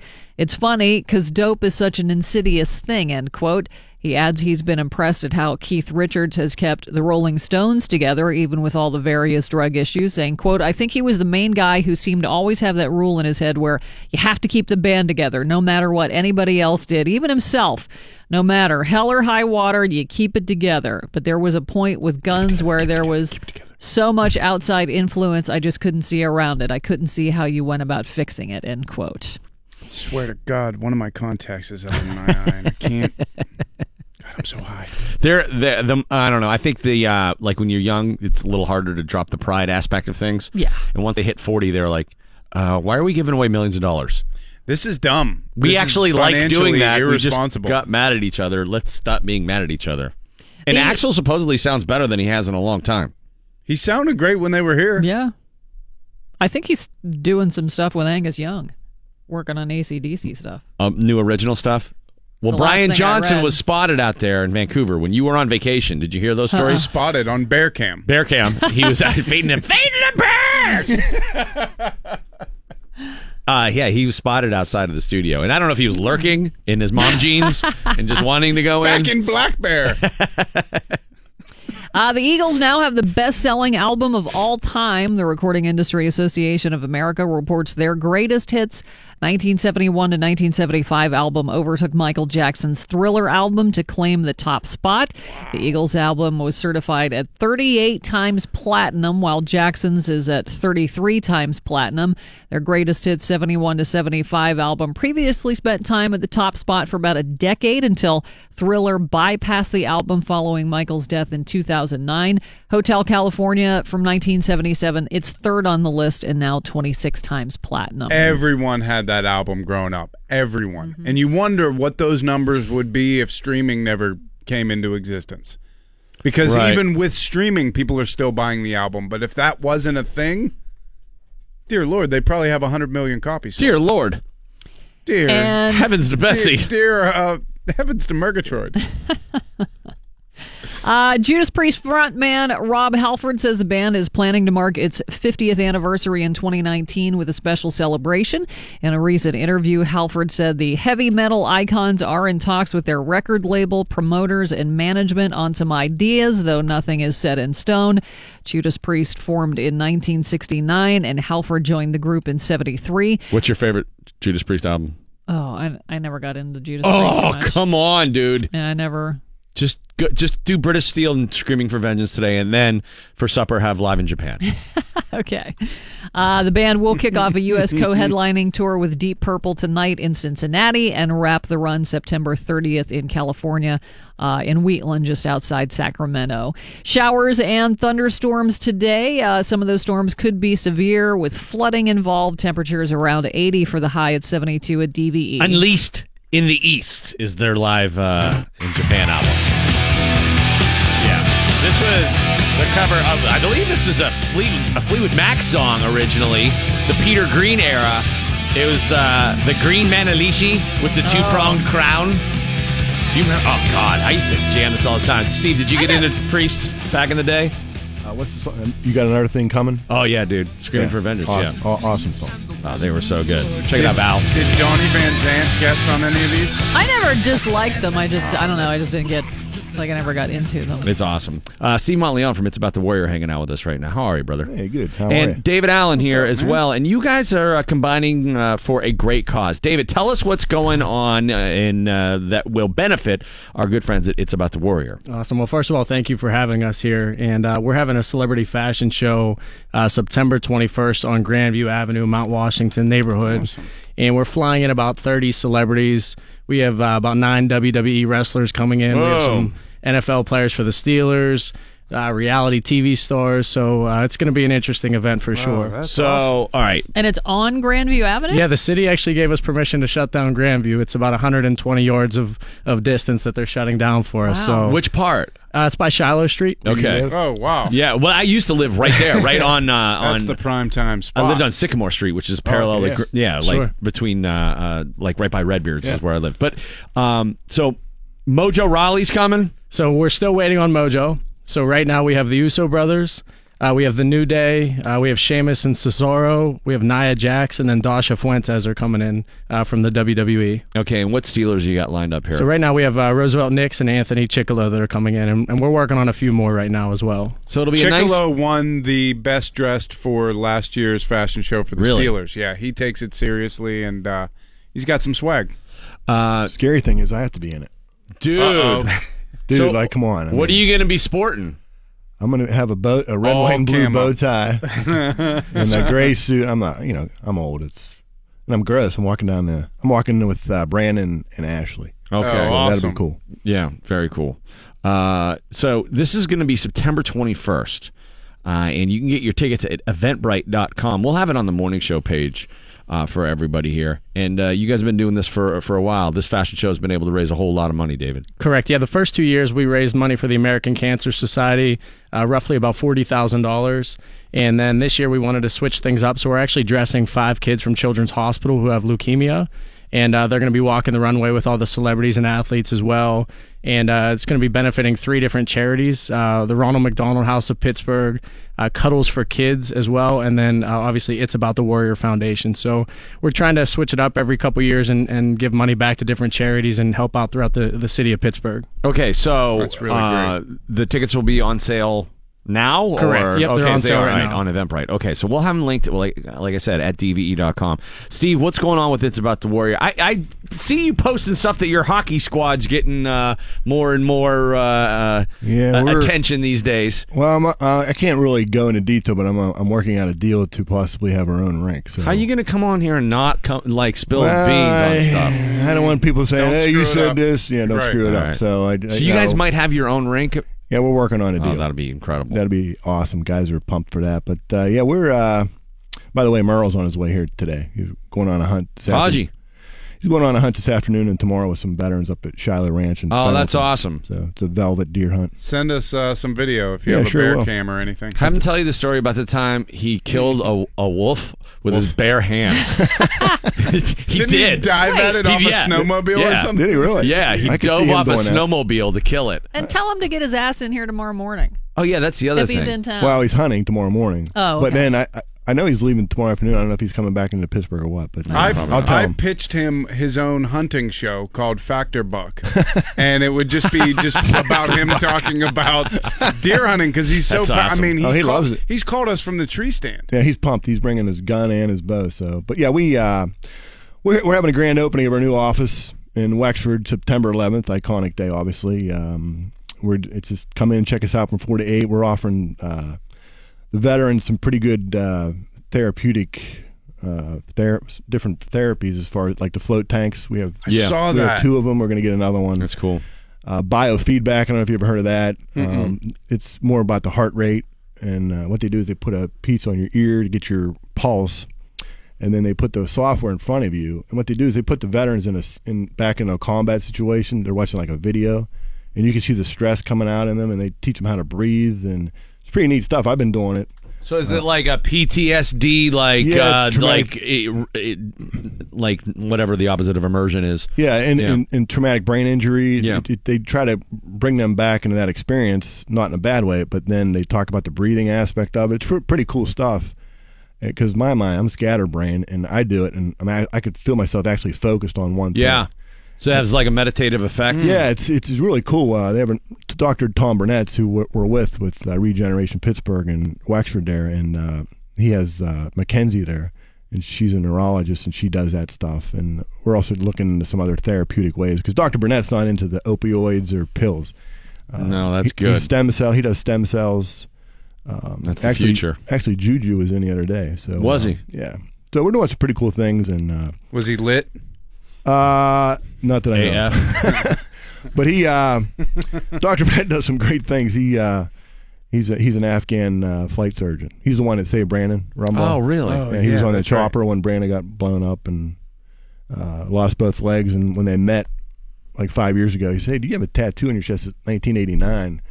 And Brandon's like, "Yeah." He's like, "Yeah, I remember when they hauled you into the chopper here." No, oh boy, it wasn't until then. Right. Oh wow. And it was like we were all sitting in a room like, "Are you serious?" Crazy. And now they're both on the board of directors and great friends, and it's just tremendous stuff. But we're doing some good things with the veterans. We got a gun bash in October and all kinds of events. You can check our website out at iatw.us. Frank Canesi, 18 at Heart, their band's playing. Okay. So, Canesi to Cop. Canesi to Cop. Nice. IATW.us Correct. is the website, and there seems to be more awareness than there has been in a long time about the plight of veterans, and that's a great thing. Correct. And largely due to people like yourself who are illuminating the fact that not everybody is doing so great, and they've done a lot for this country. And here in Western Pennsylvania, you've done unbelievable stuff, man. You really have. I marvel at how you have been able to attract all these bigwigs to be a part of what you got going on, and then you handle it. Well, I think it's because, number one, I'm not in this to get rich and famous. I was teaching, making a lot more money teaching, and I just, when you're in the brotherhood, being a veteran, you just want to help out, and then you get attached to these, not just men but women, and you see what they're going through mentally, and that's the side of it I wasn't prepared for. So I started taking classes with psychologists and the Pennsylvania State Police, and and the money stays here, and everybody. I'm very transparent. I've got nothing to hide. I tell people I'll go back teaching tomorrow. It's no big deal. Yeah, I just want to help out the brotherhood. That's all. Yeah, well, that's why people are so anxious to help, because they see this cause and you communicate it so eloquently, and it's just it's just so simple. It's just such a simple thing that people can give you their resources and give you the help you need to get these guys the help they need. We do things totally. There's a lot of other veterans organizations, and I'm not in this for a competition at all. I just do what we do, and we try to do opposite of what everybody else is doing, because you do the same thing everybody else is doing, it's not sustainable. Right. So we try to do things that are opposite, like our outreach program, our hockey program. We got 3 teams now, probably got about 75, 80 guys signed up, and if we get this rink, it'll bring more exposure, and next thing you know, we'll get a couple hundred, because there's other Warrior teams throughout the country. Like Michigan has 294 guys in their organization. Minnesota has almost 400. What kind of feedback are you getting from their families? Oh, it's as far as like anything. Because that's the barometer for you. Oh, without a doubt, and it's huge, because I can't tell you the wives, the girlfriends, the parents that have called me. Hey, thank you very much for what you've done. You saved my son's life, my daughter's life. To me, that's huge, and that's one of the reasons why I do it. There's days, I'm thinking, wow, I really want to do this, but then you get something upbeat like that, like a parent, and I had a wife call me the other day. And if it wasn't for this hockey team, I don't think my husband and I'd be married. And just the camaraderie that we focus on, the camaraderie, getting together, hanging out. That's what the guys want. They just want to hang out. Right. Because in the military, you can talk the code. Like, I'm sure, Bill, you've been on military bases. They're talking about QRFs and FOBs, and you're sitting there going, what's that mean? But in the military, they know what it is. It's the lingo, and the guys can relate, so that's what they like. So. And there's comfort in that, yeah. Yeah, it's just that, I don't know how to, it's just that camaraderie, that brotherhood. Yeah. And, some of the board members, they get a little hurt by it, because they're not a veteran. I don't take it personal. It's just the way it is, because there's 5 of us on the board that are veterans, and it's just the way it is. It's nothing personal. They're like, I don't know what you guys are talking about. Are you talking about what me? Does FOB? Yeah. What does QRF mean? What did you call me? What did you call me? A QRF? SOB. Did you call me an FOB? Steve Montleone from It's About the Warrior. Give what you can, and it all goes to a great cause. IATWF.us, and the David Allen Fashion Show goes on September 21st. Tickets on sale right now, Eventbrite.com, and we'll link it for you at the morning show page, DVE.com. Fellas, good to see you. Hey, thanks for having me. Right on. DVE Sports. Mike Pursuta with your sports right now on the DVE Morning Show. Mike. Sports is brought to you by Xfinity from Comcast. The Pirates still waiting to see the real Chris Archer, or at least the Chris Archer they thought they had traded for. Another 1-0 loss last night. Archer started and lasted only 4 innings against Atlanta. It wasn't pitching that got him knocked out early. It was a swing he took, upon which he screwed himself into the ground and wound up experiencing left leg discomfort, as the Pirates like to put it. Any injury is discomfort. That's what happens when you try to swing for the fences and you're not a hitter. Yeah, he's a little guy, and he tried to crank it up, and it didn't work out well. His night was less than what the Pirates would perceive his top end to be on the mound as well. He probably could have gone another inning had he not experienced that discomfort, but maybe just one more. Archer threw 75 pitches in 4 innings. And another one of those tough luck nights that we were talking a little bit about yesterday. Braves were hitting some pretty good pitches, breaking stuff low and in. It wasn't like he was hanging a lot of stuff or grooving it right down the middle, but 5 hits allowed in his 4 innings and 1 walk, just 3 strikeouts. He suffers the loss because he gave up a run in the top of the first, and that's all Atlanta needed. Pirates lose 1-0 for the 3rd time in the last 5 games. They have given up 1 run and just 1 run in the last 5 games, and they've won 2 of those. Wasn't a home run this time. No, at least it wasn't a solo shot. Starling Marte was benched by manager Clint Hurdle. The fallout from his not hustling on a couple of ground balls and also failing to get himself in a rundown after making a base-running mistake on third base on Sunday. Marte pinch hit and grounded out. Pirates fall to 63 and 63. They are 9.5 behind the Cubs in the NL Central Division and 6 out in the wild card chase. They lose last night to 20-year-old rookie for the Braves, Reese Wilson. Called up so that Atlanta could give itself a respite for the starting pitching staff, the same move the Pirates tried on August the 10th in San Francisco. Wilson also had a chance to get his first big league hit, but he was thrown out from right field by Gregory Polanco. So yeah. That's exciting. It was a little positive amid what was another frustrating night for the Pirates. They've got Atlanta again tonight. Kevin Gausman, who the Pirates hit pretty well when he used to pitch for the Orioles. He'll be opposed by Ivan Nova. Gausman 7-9, 4.22 ERA. Nova 7-7, 4.26. Steelers had the day off yesterday. They'll be back on the practice field today on the south side as they get ready for preseason game number 3, Saturday afternoon against Tennessee. We have been revisiting today some of the comments General Manager Kevin Colbert made when he appeared a week ago tonight on Live from Latrobe here on DVE. Bob Labriola and I did that show, as we always do at training camp. Kevin Colbert talking this hour about Mike Tomlin's reputation as a player's coach and how that should not be interpreted as meaning that Tomlin is just too soft on the players. Art Roney Jr., that just went in the Steelers Hall of Honor, always gives us little postcards with different sayings on it. I saved one where he says his father taught him, don't mistake kindness for weakness. And you see Coach Tomlin having fun with the players, coaching them. Sometimes people think that's an issue, and certainly isn't, because he gets the most out of them on a practice field in a situation because they compete with themselves. One of the things Marquise Pouncey has told me, he said, Coach tells us all the time, if we're worried about rules, we're not a very good football team. We all have things we have to abide by, whether it be the league or the organization or just common sense. What Coach does that people don't really give him credit for, he gives these guys opportunities to be men. And quite honestly, sometimes they're a little immature, and sometimes they don't do things to his expectations, to our expectations, because they're still young men and they make mistakes. But Coach gives them that opportunity to look. I'm going to treat you like a pro. I'm going to treat you like a man. I expect you to respond. Most times they do, and the times they don't, he certainly addresses it.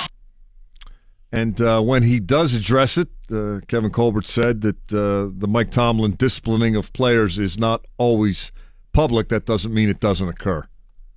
There's no question. He conducts business where it needs to be handled, and he'll put out what he needs to put out. But, again, if you've been in any of his meetings with the players when he's talking about anything, be it football or off-field issues, he commands a great respect, and trust me, the players, they get it. Alabama #1 in the preseason Associated Press top 25 college football poll. Penn State checks in at number 10. and WVU is number 17. Penn State, West Virginia, and Pitt play next weekend. How about that? It's back. Oh, I'm pumped. Especially for Pitt Penn State. That's fun. Yeah, that's going to be in a couple of weeks at Heinz Field. By the way, we're talking about you going to Cleveland for the Steelers-Browns game after Pitt Penn State. Yes. And I mentioned Ubering. And we looked up how much it would be to Uber from Heinz Field to Cleveland. And it was $180. In a regular car. In a regular car. $275 in an XL if you wanted to put a couple other lugs in there with you. If you want to do it, you got to do the XL, right?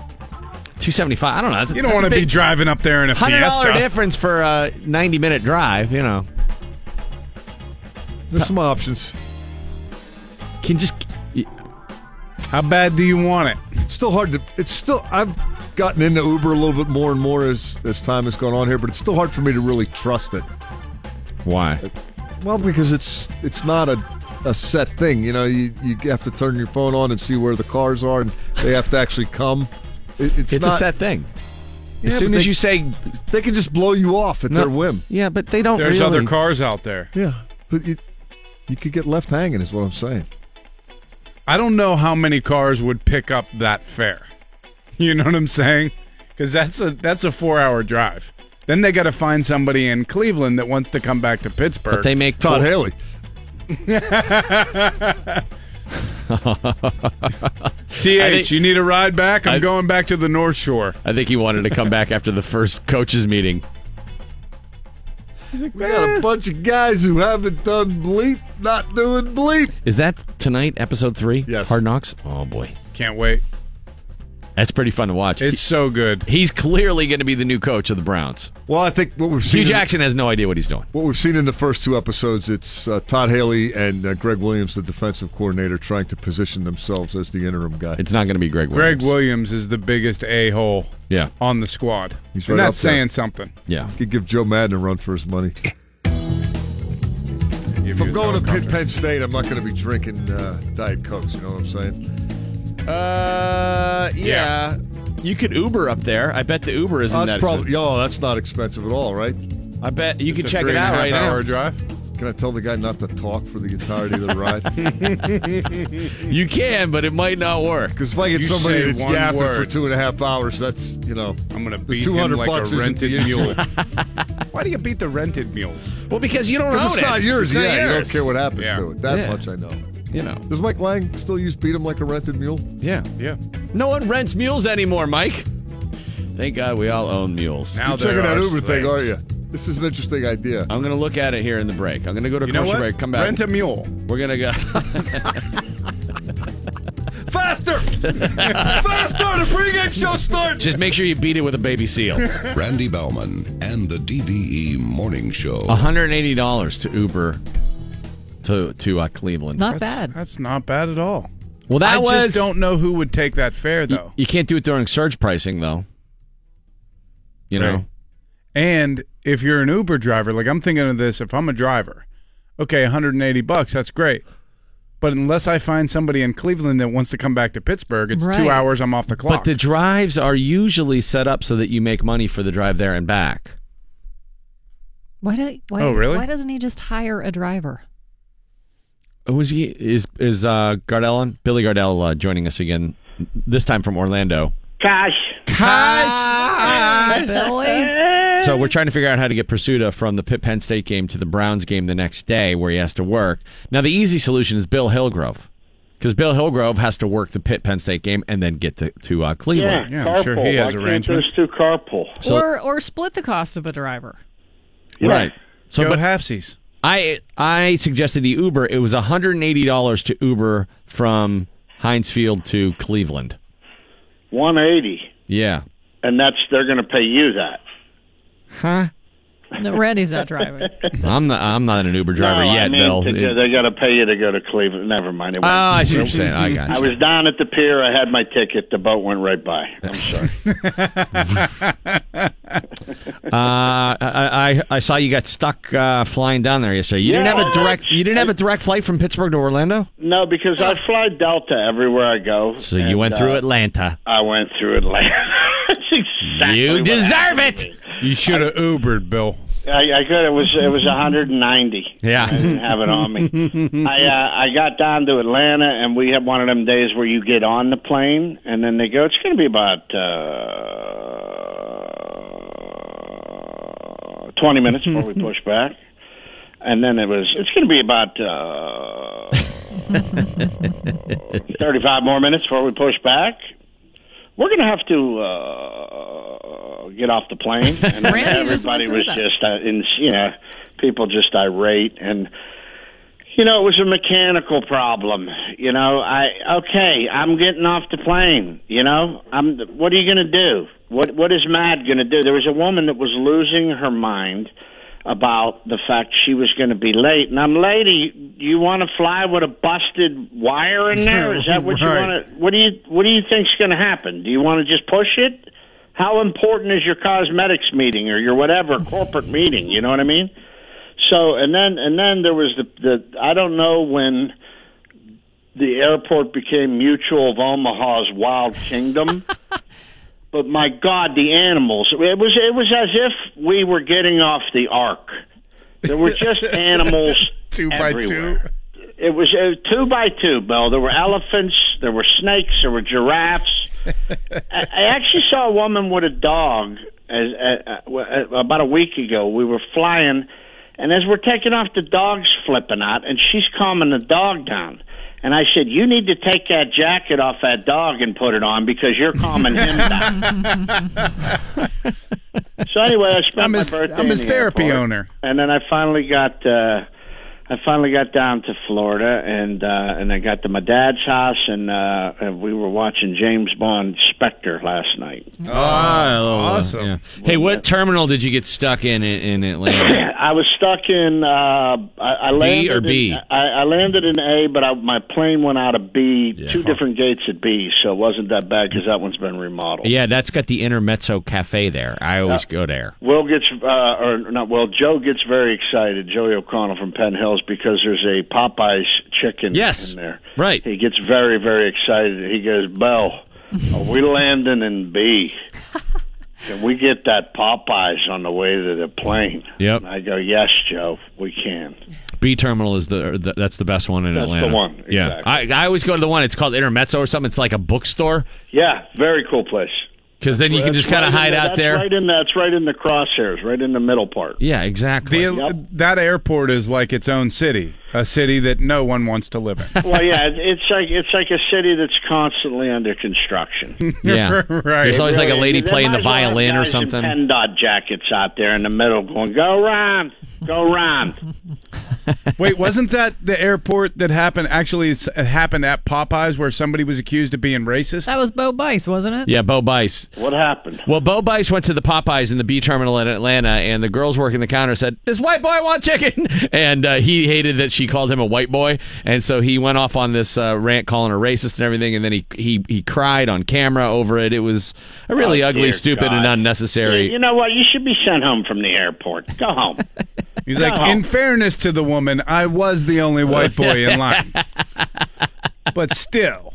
Yeah, but for a guy to act like that, like you're a grown-up, go home. You're not ready to be out in public. You just haven't done well. You haven't learned the rules. You got to go home. You got to take the mega bus until you figure this out. That's right.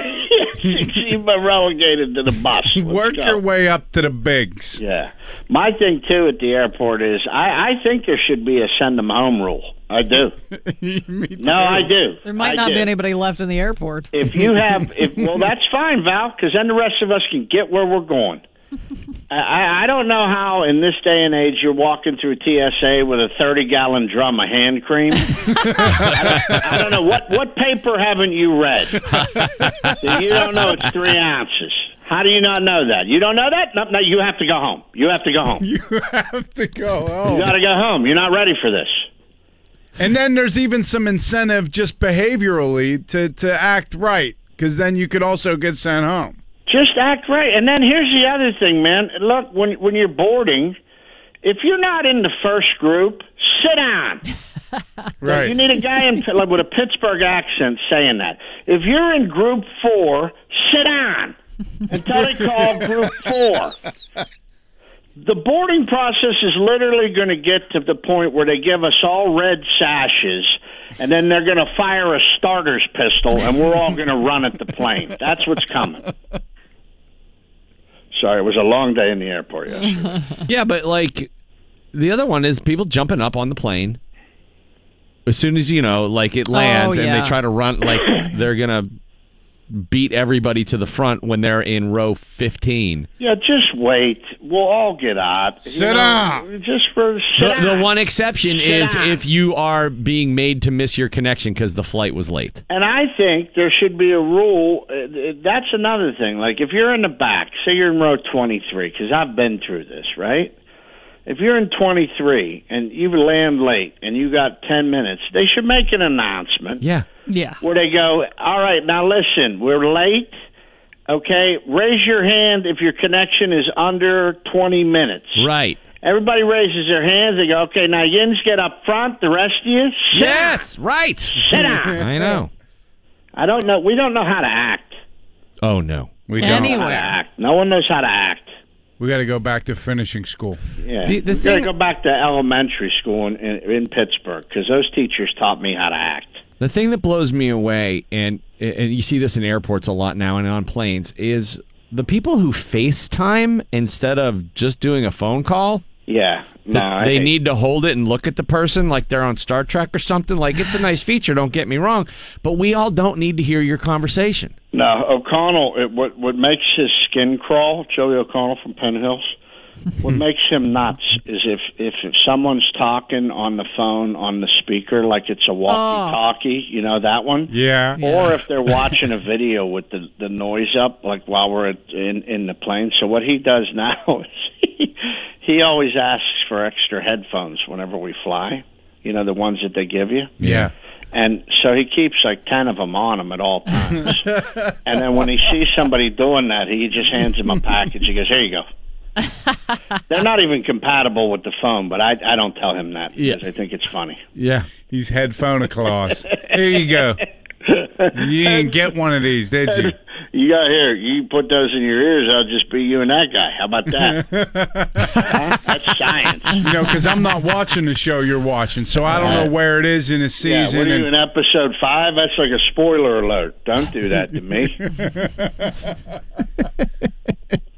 Val's got a news update for you right now. Billy Gardell hanging out with us live from Orlando on DVE. Here's the Channel 11 Severe Weather Center forecast brought to us by Bridgeville Appliance. For 11. It's 73 degrees now at DVE. I'm Val Porter. A nationwide survey is naming Pittsburgh as the most livable city in the continental U.S. Honolulu, number 1 overall. Wait a minute. What did we get named? So, most livable city in the continental U.S. We're number 1? We're number 2, Bill. We made the list. We're behind Honolulu.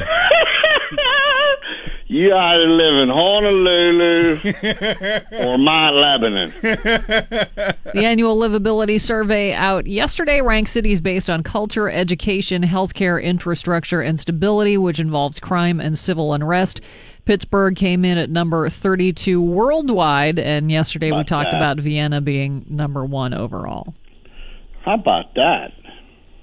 I mean, it's real nice. Don't Honolulu, get me wrong. the only place better. But I don't believe that this is unbelievable. actually realistic.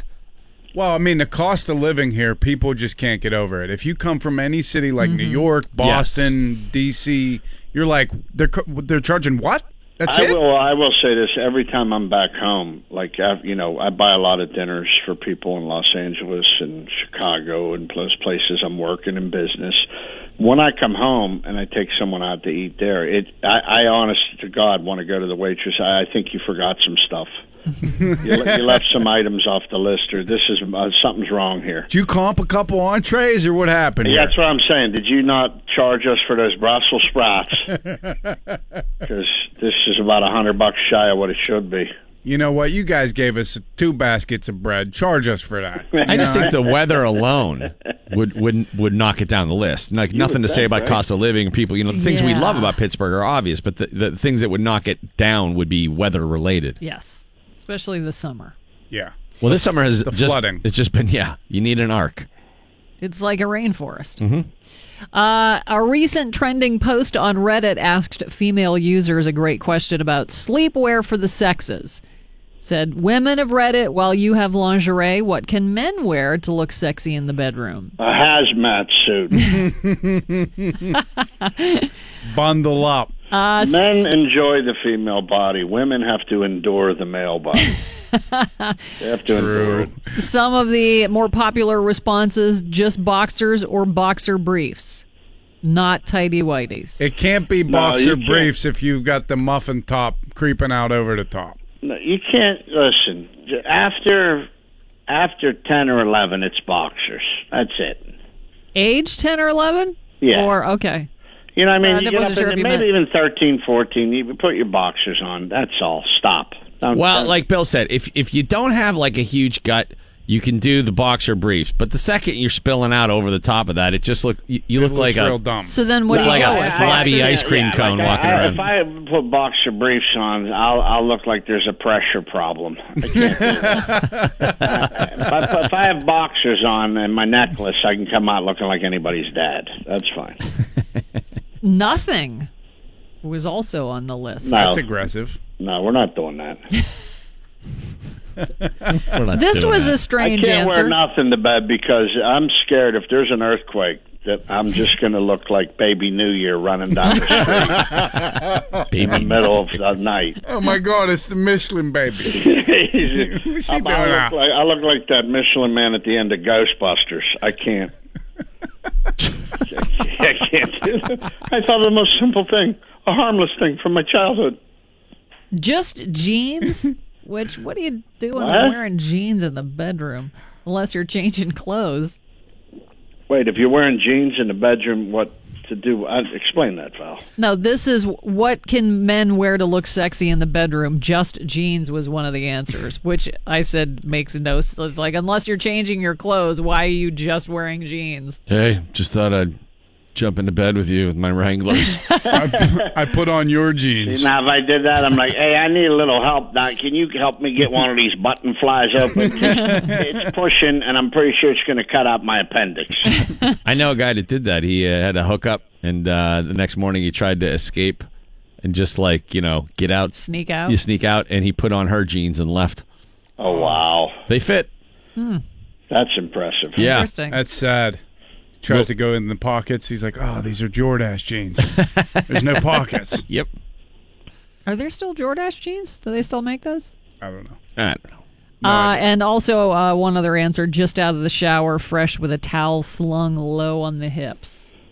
Okay. That sounds like a romance novel. Slung low on the... Excuse me, do you know if there's another towel dispensary around here? This one doesn't fit. It doesn't matter, dude, because once you know someone well enough, none of that stuff. Do you got another towel? Yeah.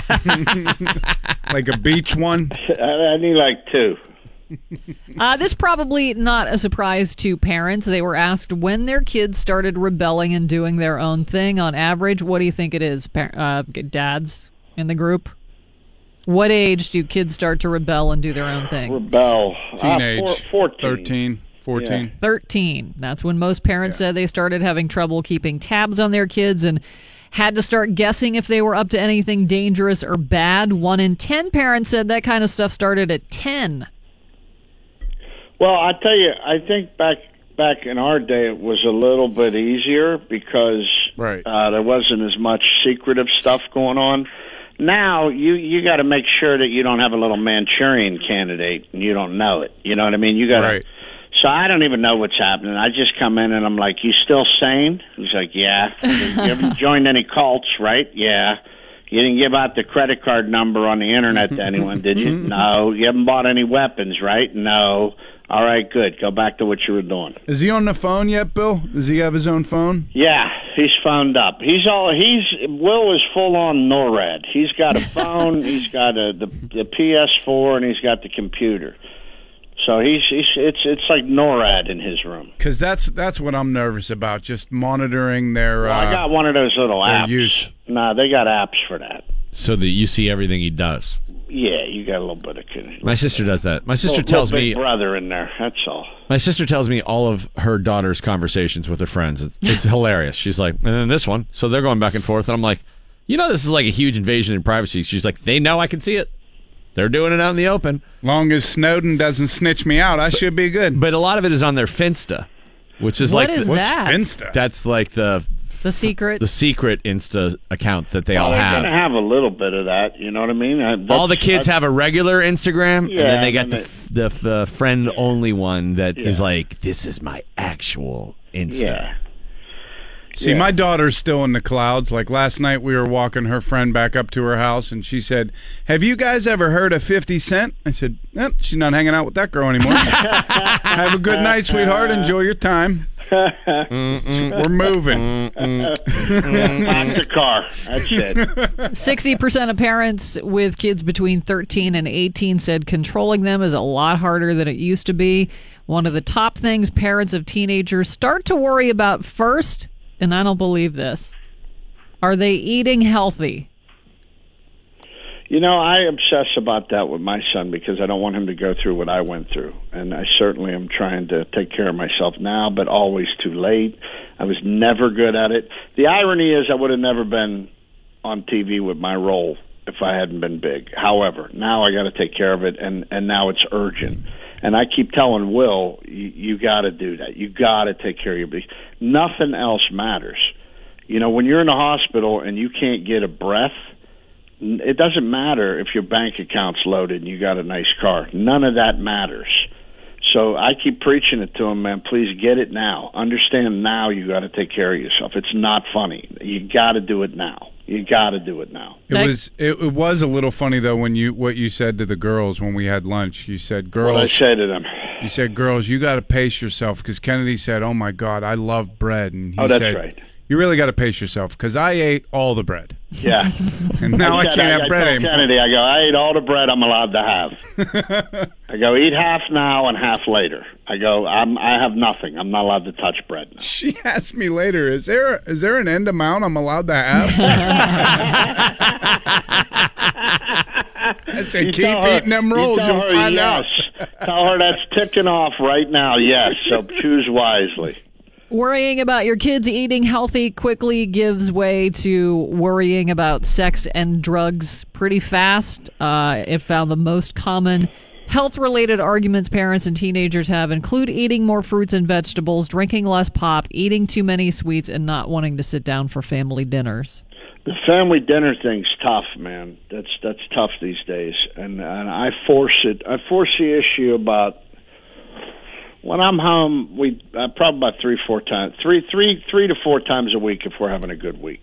I make them sit at the table, and that's pretty good. Yeah, now it was a fight to get it done, but then after we got in the rhythm, it started to be natural again. Because if you got to put the phones down, you have to talk to each other. I want to know what happened in your day, how you doing, what's going on at school. You know what I mean? And then I give him some advice, and Patty goes, "That's completely wrong. Pass the potatoes." See, I'm with the girls from pickup till dinner, so by the time dinner comes around, I'm like, let's just eat in front of the TV. I'm sick of talking. You know what, though, too? And what's good about being around them for a long time is they forget you're there. If you just, as a parent, be quiet, like when Will's with his buddies, Like if you're driving them somewhere or something, you're like the Uber guy. They don't realize what they're saying in front of you. So if you just be quiet, you get information. That's right. Forecast and today. Also that app. You got to have that app. You get that app, bro. Showers and thunderstorms possible. Some of those storms could be severe with flooding and strong winds. Temperatures around 80 for the high and 74 at DVE. More with Billy Gardell coming up. Mike Pursuta has your sports when we return on DVE Sports. DVE Morning Show. It's Viceroy? I think I always said Viceroy because I'm an idiot. This is... thought it was spelled V-I-C-K on this. That's how I've been saying it. Well, regardless, that notwithstanding, Billy Gardell on the line right now from Orlando, Florida. And Billy, we did not say hello to someone that we needed to make sure we gave some love to yesterday. Thank you so very much. I want to say hello and thank you to Helen Hamlin, who is 82 years old and listens to DVE and listens to me on DVE every Tuesday.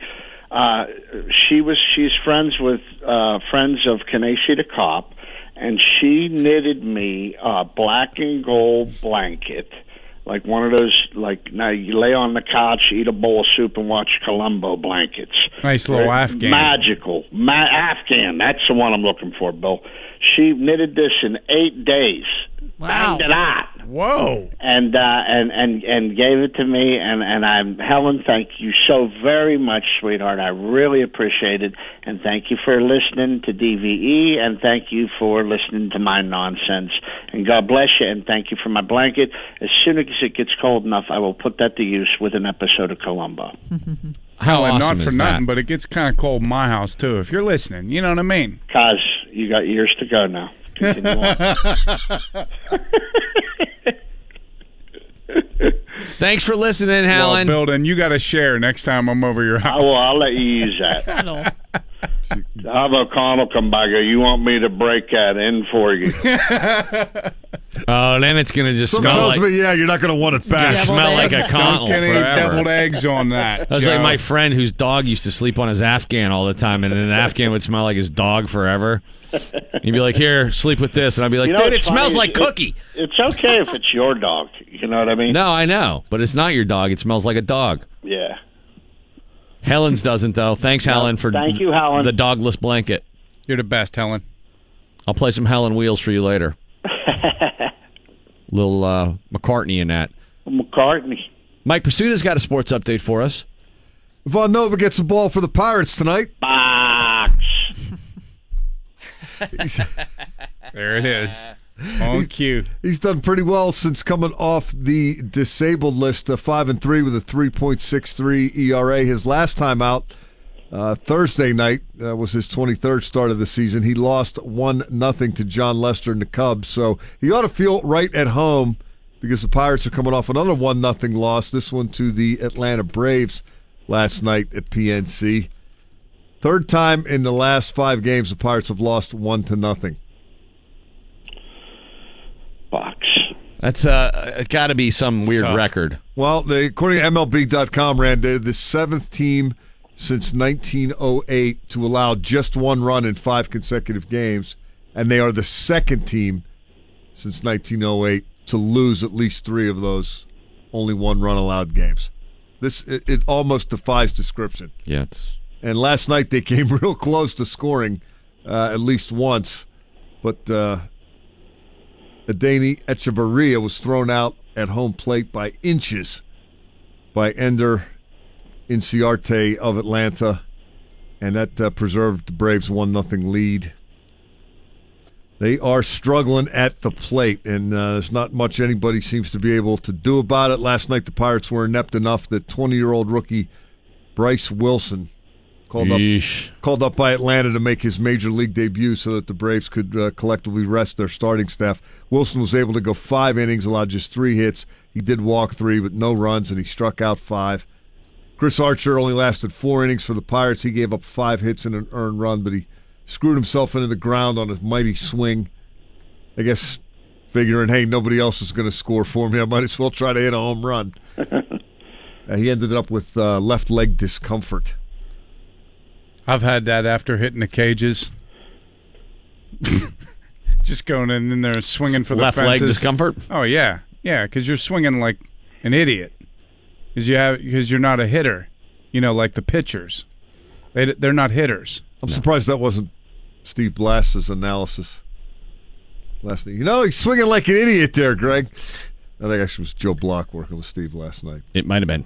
He did swing like an idiot, and he's out of the game. Pirates are 63-63, 9.5 behind the Cubs in the division, and 6 out in the wild card chase. Box.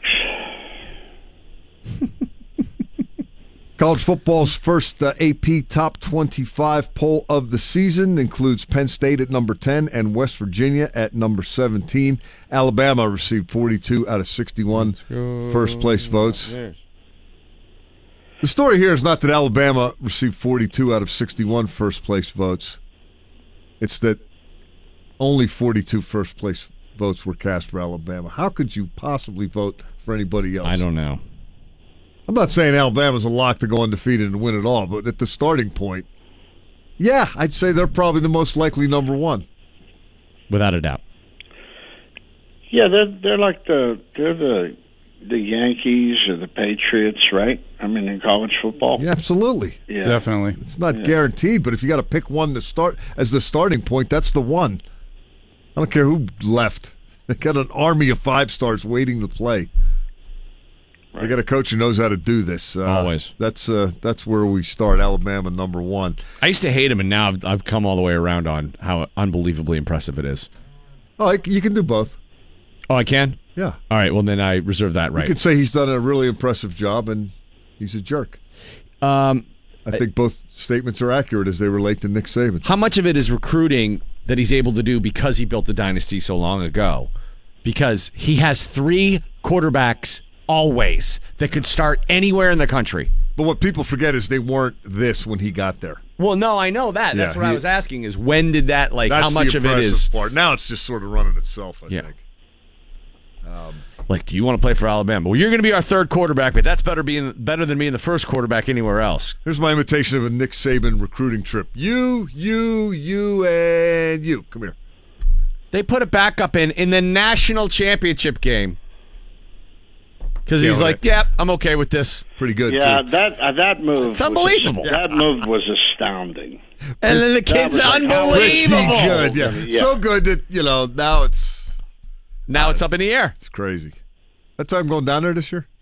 To Bama for what game? Texas A&M. It's the Saturday before the Steelers' Monday night game in Tampa.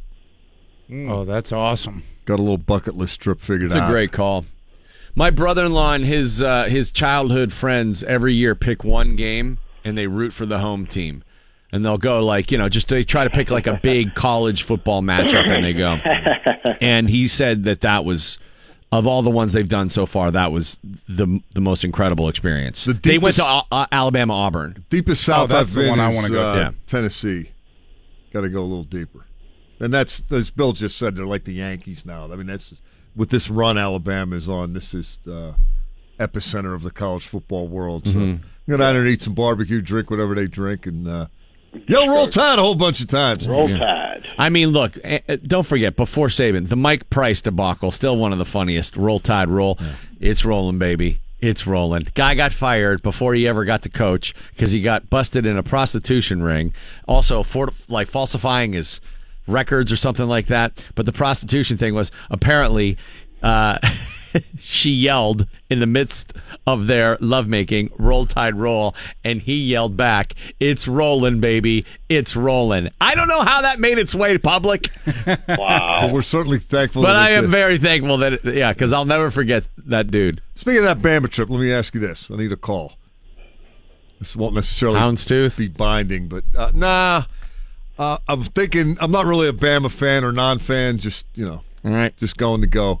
Being that I'm coming from where I'm coming from, should I get myself a Bama number 12 jersey in honor of the great Joe Willie Namath, or should I just kind of go neutral? And No, if I were you, I'd go get a high school jersey from Bear Falls. Yeah. That's an idea. That's an idea. Because that way, only the true Joe Namath fans will know what's up, and you don't have to feel like you're being Playing, too much of a kiss ass. Up, yeah. Although, good luck getting a high school jersey. I don't know. You have to probably be pretty weird to get that. Around here? Yeah, they don't sell those things. You don't think they're available? Nah, probably not. You're going to have to steal one, Mike. Let's drop a plot from an 80s movie to make it happen. Last but not least, the Ohio State Board of Trustees has a meeting scheduled for Wednesday morning to discuss personnel matters. They want him out, man. Head coach Urban Meyer was placed on administrative leave August 1st. I think the purpose of this meeting Wednesday is going to be to decide on whether to get a new football coach or opt for Urban renewal. Hey, there it is. I see what you did there. Ooh. Billy Gardell with us from all week. Orlando. More with Billy when we return on DVE. It's the DVE Morning Show. Randy Bauman along with Val Porter, Bill Crawford, Mike Pursuta, and our friend Billy Gardell live from Orlando. Guys. Bill. Yeah. Sorry you got stuck there yesterday in the Atlanta airport. The same thing happened to me not long ago. I had a 4.5 hour sit on a tarmac waiting to come to Pittsburgh. That's the worst. So the lady from the airline called me the next day. 2 days later. Yeah, it was the next day because I was tweeting about it. And I'm like, oh, this is nice. Thanks for everything, Delta. Yeah. She called me the next day and she goes, hey, by the way, and this is after I had kind of railed for a little bit. I go, look, this is not you. This is not personal. I'm just saying they couldn't get their pilots there. I'm like, this is your hub. You should have lots of pilots in the hub. Call the bullpen. Yeah, and get a lefty in there. Yeah, and they left a lot of people on there with their kids, and it was like a dinner time thing, and nobody could. You know what I mean? It was just a disaster. And she's like, and then I said, look, this isn't personal. Sorry, I'm just blowing off steam, and it's obviously not you. It's at your company, which I think is horrible. And she goes, well, hey, not for nothing, but I used to live in Pittsburgh. And I was like, oh, really? She goes, yeah. And I go, well, imagine a plane full of people from Pittsburgh. And none of them have eaten. And you guys keep going 15 minutes. Yeah. And it goes for 4.5 hours that way. She's like, okay, yeah, I get it now. Yeah. Hey, you're not going to talk about this on the radio, are you? No, not this minute. I wouldn't do that, hon. Hadn't you raged against the Delta machine many times previously? United was the one I used to really I got to say, through all the delays, and I'm still a fan of Delta. People don't like Southwest. I love Southwest. No, I don't like Southwest. I don't like United. I take American if I have to. But I stick with Delta mostly. I like Southwest, but the rare occasion happens that really pisses me off with Southwest, where somebody is riding Southwest for the first time, and they don't get it. And they're like, what do you mean? We just go in there and pick... You can't run an airline like this. And they're like, screaming about it while you're waiting in line. It's like, look, we already bought into this. We know it's not that bad, okay? Settle down. Well, they get on and they probably see window and aisle taken the whole way back. Oh, yeah, I love that little dance, Nothing but middles. Where you get like that Terminator stare where you're like, putting your laser on the seats. Middle. Aisle, ding, ding, ding, and you kind of like haul ass down to 17C. Whenever I do fly Southwest, I hop it from Burbank to Vegas sometimes. Yep. I will pay whatever the charge is to get in that A group. Oh yeah, you can pay to upgrade. I can't. Well, no, but I can't be in the middle thing. I'm too big, so I got to be in that A group so I can catch an aisle. Would you rather be able to lean back or have more leg room? Leg room. I got to lean back. No, I'm with you on the leg room, Bill. Leg room. Yeah, leg room. I got to lean back. I love JetBlue, but they just don't fly enough places. From Pittsburgh. They got the newest planes. It just feels like they got Dunkin' Donut coffee. 4 of them. Right. That's the thing. I keep expanding my circle of how long I'm willing to drive. Yeah, right. Because I hate flying so much. I do too. I had to fly private once.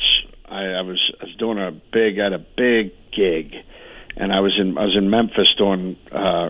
It was a very Colonel Parker moment. I was playing Colonel Parker down in Memphis, and the only way that the studio would let me do the gig is if I took a private plane, so I could be guaranteed to be back in time the next morning for 7 a.m. shooting. So I had to fly out on Saturday, do the show, then after the show have the private jet fly me back. And I paid for that out of my own pocket. And then I started the conversation with Patty like, you know what? And she goes, never again. She goes, never again. You're not paying that kind of money. But I would do it if I could. It's like a secret world. You just drive up to the plane. They put your bag in the plane. You're in the plane. You fly. It's quiet. There's no problems. You fly back. It's a ridiculous amount of money, but as much as you fly, you think, boy, if I could talk my wife into this, I would do it. But oh my God, there's no way. It's a lot of money. She's like, you're never doing that. No. It's like it was $5,000 from Memphis to where did I go? Where was the gig? Houston and back. That's pretty cheap. I thought it was a pretty good deal. For a private plane? Yeah. I would think. Did you get any miles with that or points or anything? You get nothing, Mikey. You get no nothing. points, You get no a miles. private plane is what you you get. get. A private plane, yeah. No, I'm sorry, Rand. It was $5,000 both ways. So That 10 sounds total. a little 10 more total. like it. Sorry, Okay. 10 total. Yeah. But I was like, you know what, honey? She's like, no, never again. Don't you dare. No. Don't you dare. You're fine. You get down there with that 30-gallon hand pump cream and the dogs and the cats and the delays, and you get in there. I got to and tell get my you, money. modern technology has made travel not terrible for me. I don't mind airports. I don't mind flight delays. I don't mind. I mean, If you're reasonable loaded up. ones. Yes. With a new album, a book. Yeah. I'll tell Or you, just the load it key, up. To me, the key to Or airport travel, anytime, any day, is to be there early. Yes. Just get there early. Take your book and, like you said, your paper and your coffee. Get there early. Doesn't that remove the convenience of having it not take very long when you have to get there 7 hours before your flight? I don't know, Mike. I just think the earlier the better, man.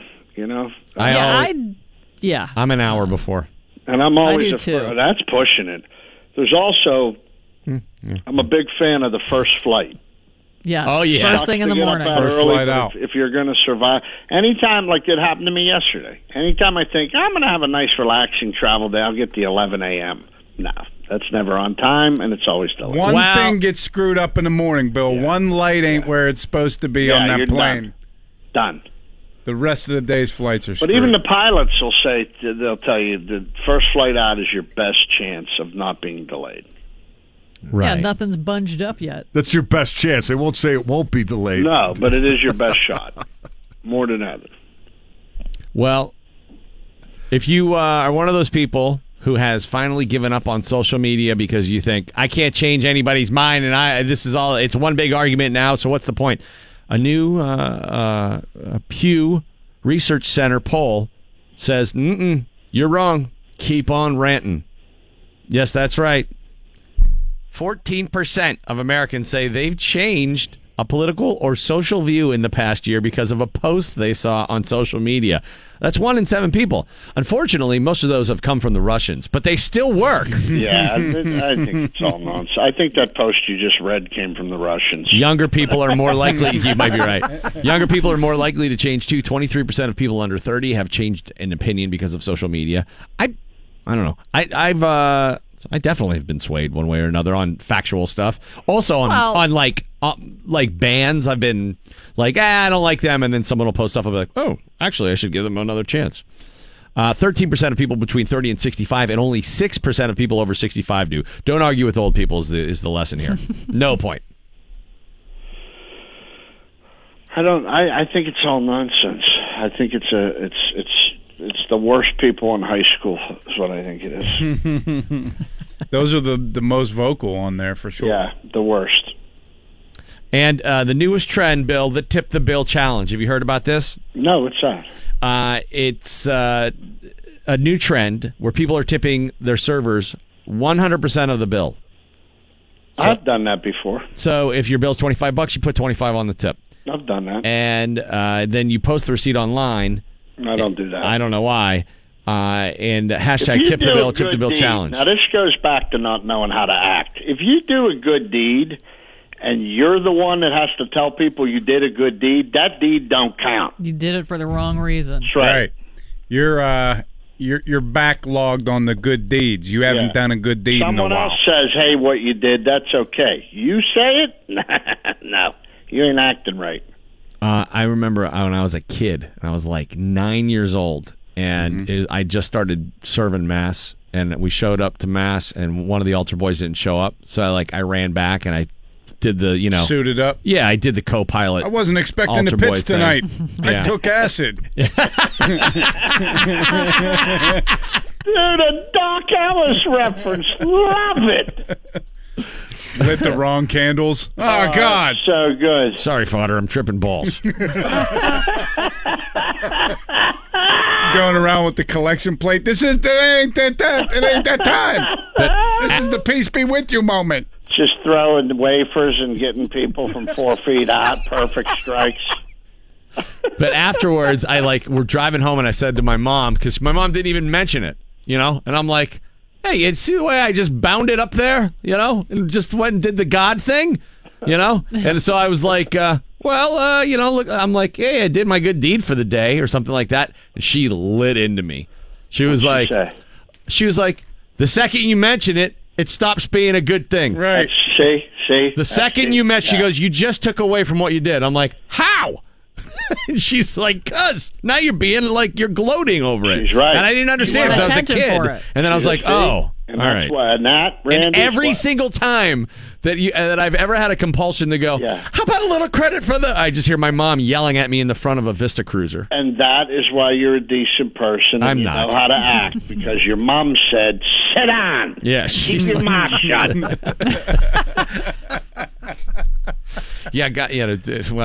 She would have been like, good for you. Imagine how much more of a monster I'd be today. I don't see it. No, I do. It's so weird how that's ingrained to me. I think about that all the time. Me too. I think about my mom yelling at me. I was like, oh, that felt so awful. Because my brothers were in the car and they're like, yeah, jerk off, like the doubling down Guys on were it. like the Doyles. Yeah. Oh, dude, my 2 older brothers were Bill Murray's kids in Rushmore. So you did a nice thing, and it ended up they got freedom to rip you to shreds. No, but it was good. They were right. They were right. You learned. I learned. I mean, my brothers went overboard like they always did. Somebody should have given you an attaboy for that. That was my point as a 9-year-old kid or whatever. I was like, how come nobody said hey, way to you were go? Also 9. Priest give you a little high five. Hey, thanks, Bob. I don't know. Maybe I blacked it out. Might start using you a little more. Lesson. Yeah. You learned a better lesson, I think. Yeah. Well, don't hurt yourself. Your mom was right. Your mom's right. I know. All right. Don't hurt yourself. But see, there is a flip side to that coin because I was raised with a dad that said, it's nice to get a nice little attaboy sometimes. That's all I'm saying. Yeah. And that's caused me a lot of nights on the couch. Well, I was just going to tell you, Bill, I've done the same thing in marriage. And let me tell you something. You look for an attaboy, you're done for. Done. You're done. Doesn't matter how many little blue bags you got to take out there on recycling day. Anytime Bill has ever come in here in the morning and said something like, I didn't get any credit for doing this thing, Val goes nuts. Yeah. She's like, oh, you want a parade? Because you took the garbage out, huh? Oh, let's give you a parade. Actually, I would like a parade. That doesn't sound like a bad thing for me. Nothing. I come in the house. Sometimes they don't even come to the door. How awesome would that be, though, if you did get a parade? Scream. I go, I'm home! You've been gone for like a week. You take the garbage out and there's a drum major. A Rick Seaback-led parade would be nice. I would just saying. Everyone waving at me off the float. Thank you. A float. Can I have a float when I get home? Because I did some work. Great just job, an atta float. Bill. Hey, congratulations. That's a grand old bag in a real garbage bag. He did it! He did it again! It was garbage week again, and he did it! Oh, my God. Cue the clown car. You're so good. Oh, did you shut the light off and lock the door? You're so amazing. For he's the delegate fan. He's the delegate fan. That's what I want. Every time I come upstairs at night, when I set that alarm on that house, I went, for he's a jolly good man. I'm going to have that installed in my alarm and just drive her up a wall. See, now I want the last scene from It's a Wonderful Life. I want the whole neighborhood to come in and tell me how much they love me. Kids! And you were there? Oh, it's so We got a good. telegram. Hee-haw, you locked the door. All right, we got to go. Hey, Billy. All right. What? Love you. Love you guys. Love Have you, a Bill. great Love you, week. Billy. Ah, yes. And Mike, enjoy that ride. Hit Stay that carpool classy, lane. Pittsburgh. Don't touch your face. They got him dead, Pittsburgh, all day, baby. For now, you guys call me Ronald. Would you not eat my pants? Ronald. Ah!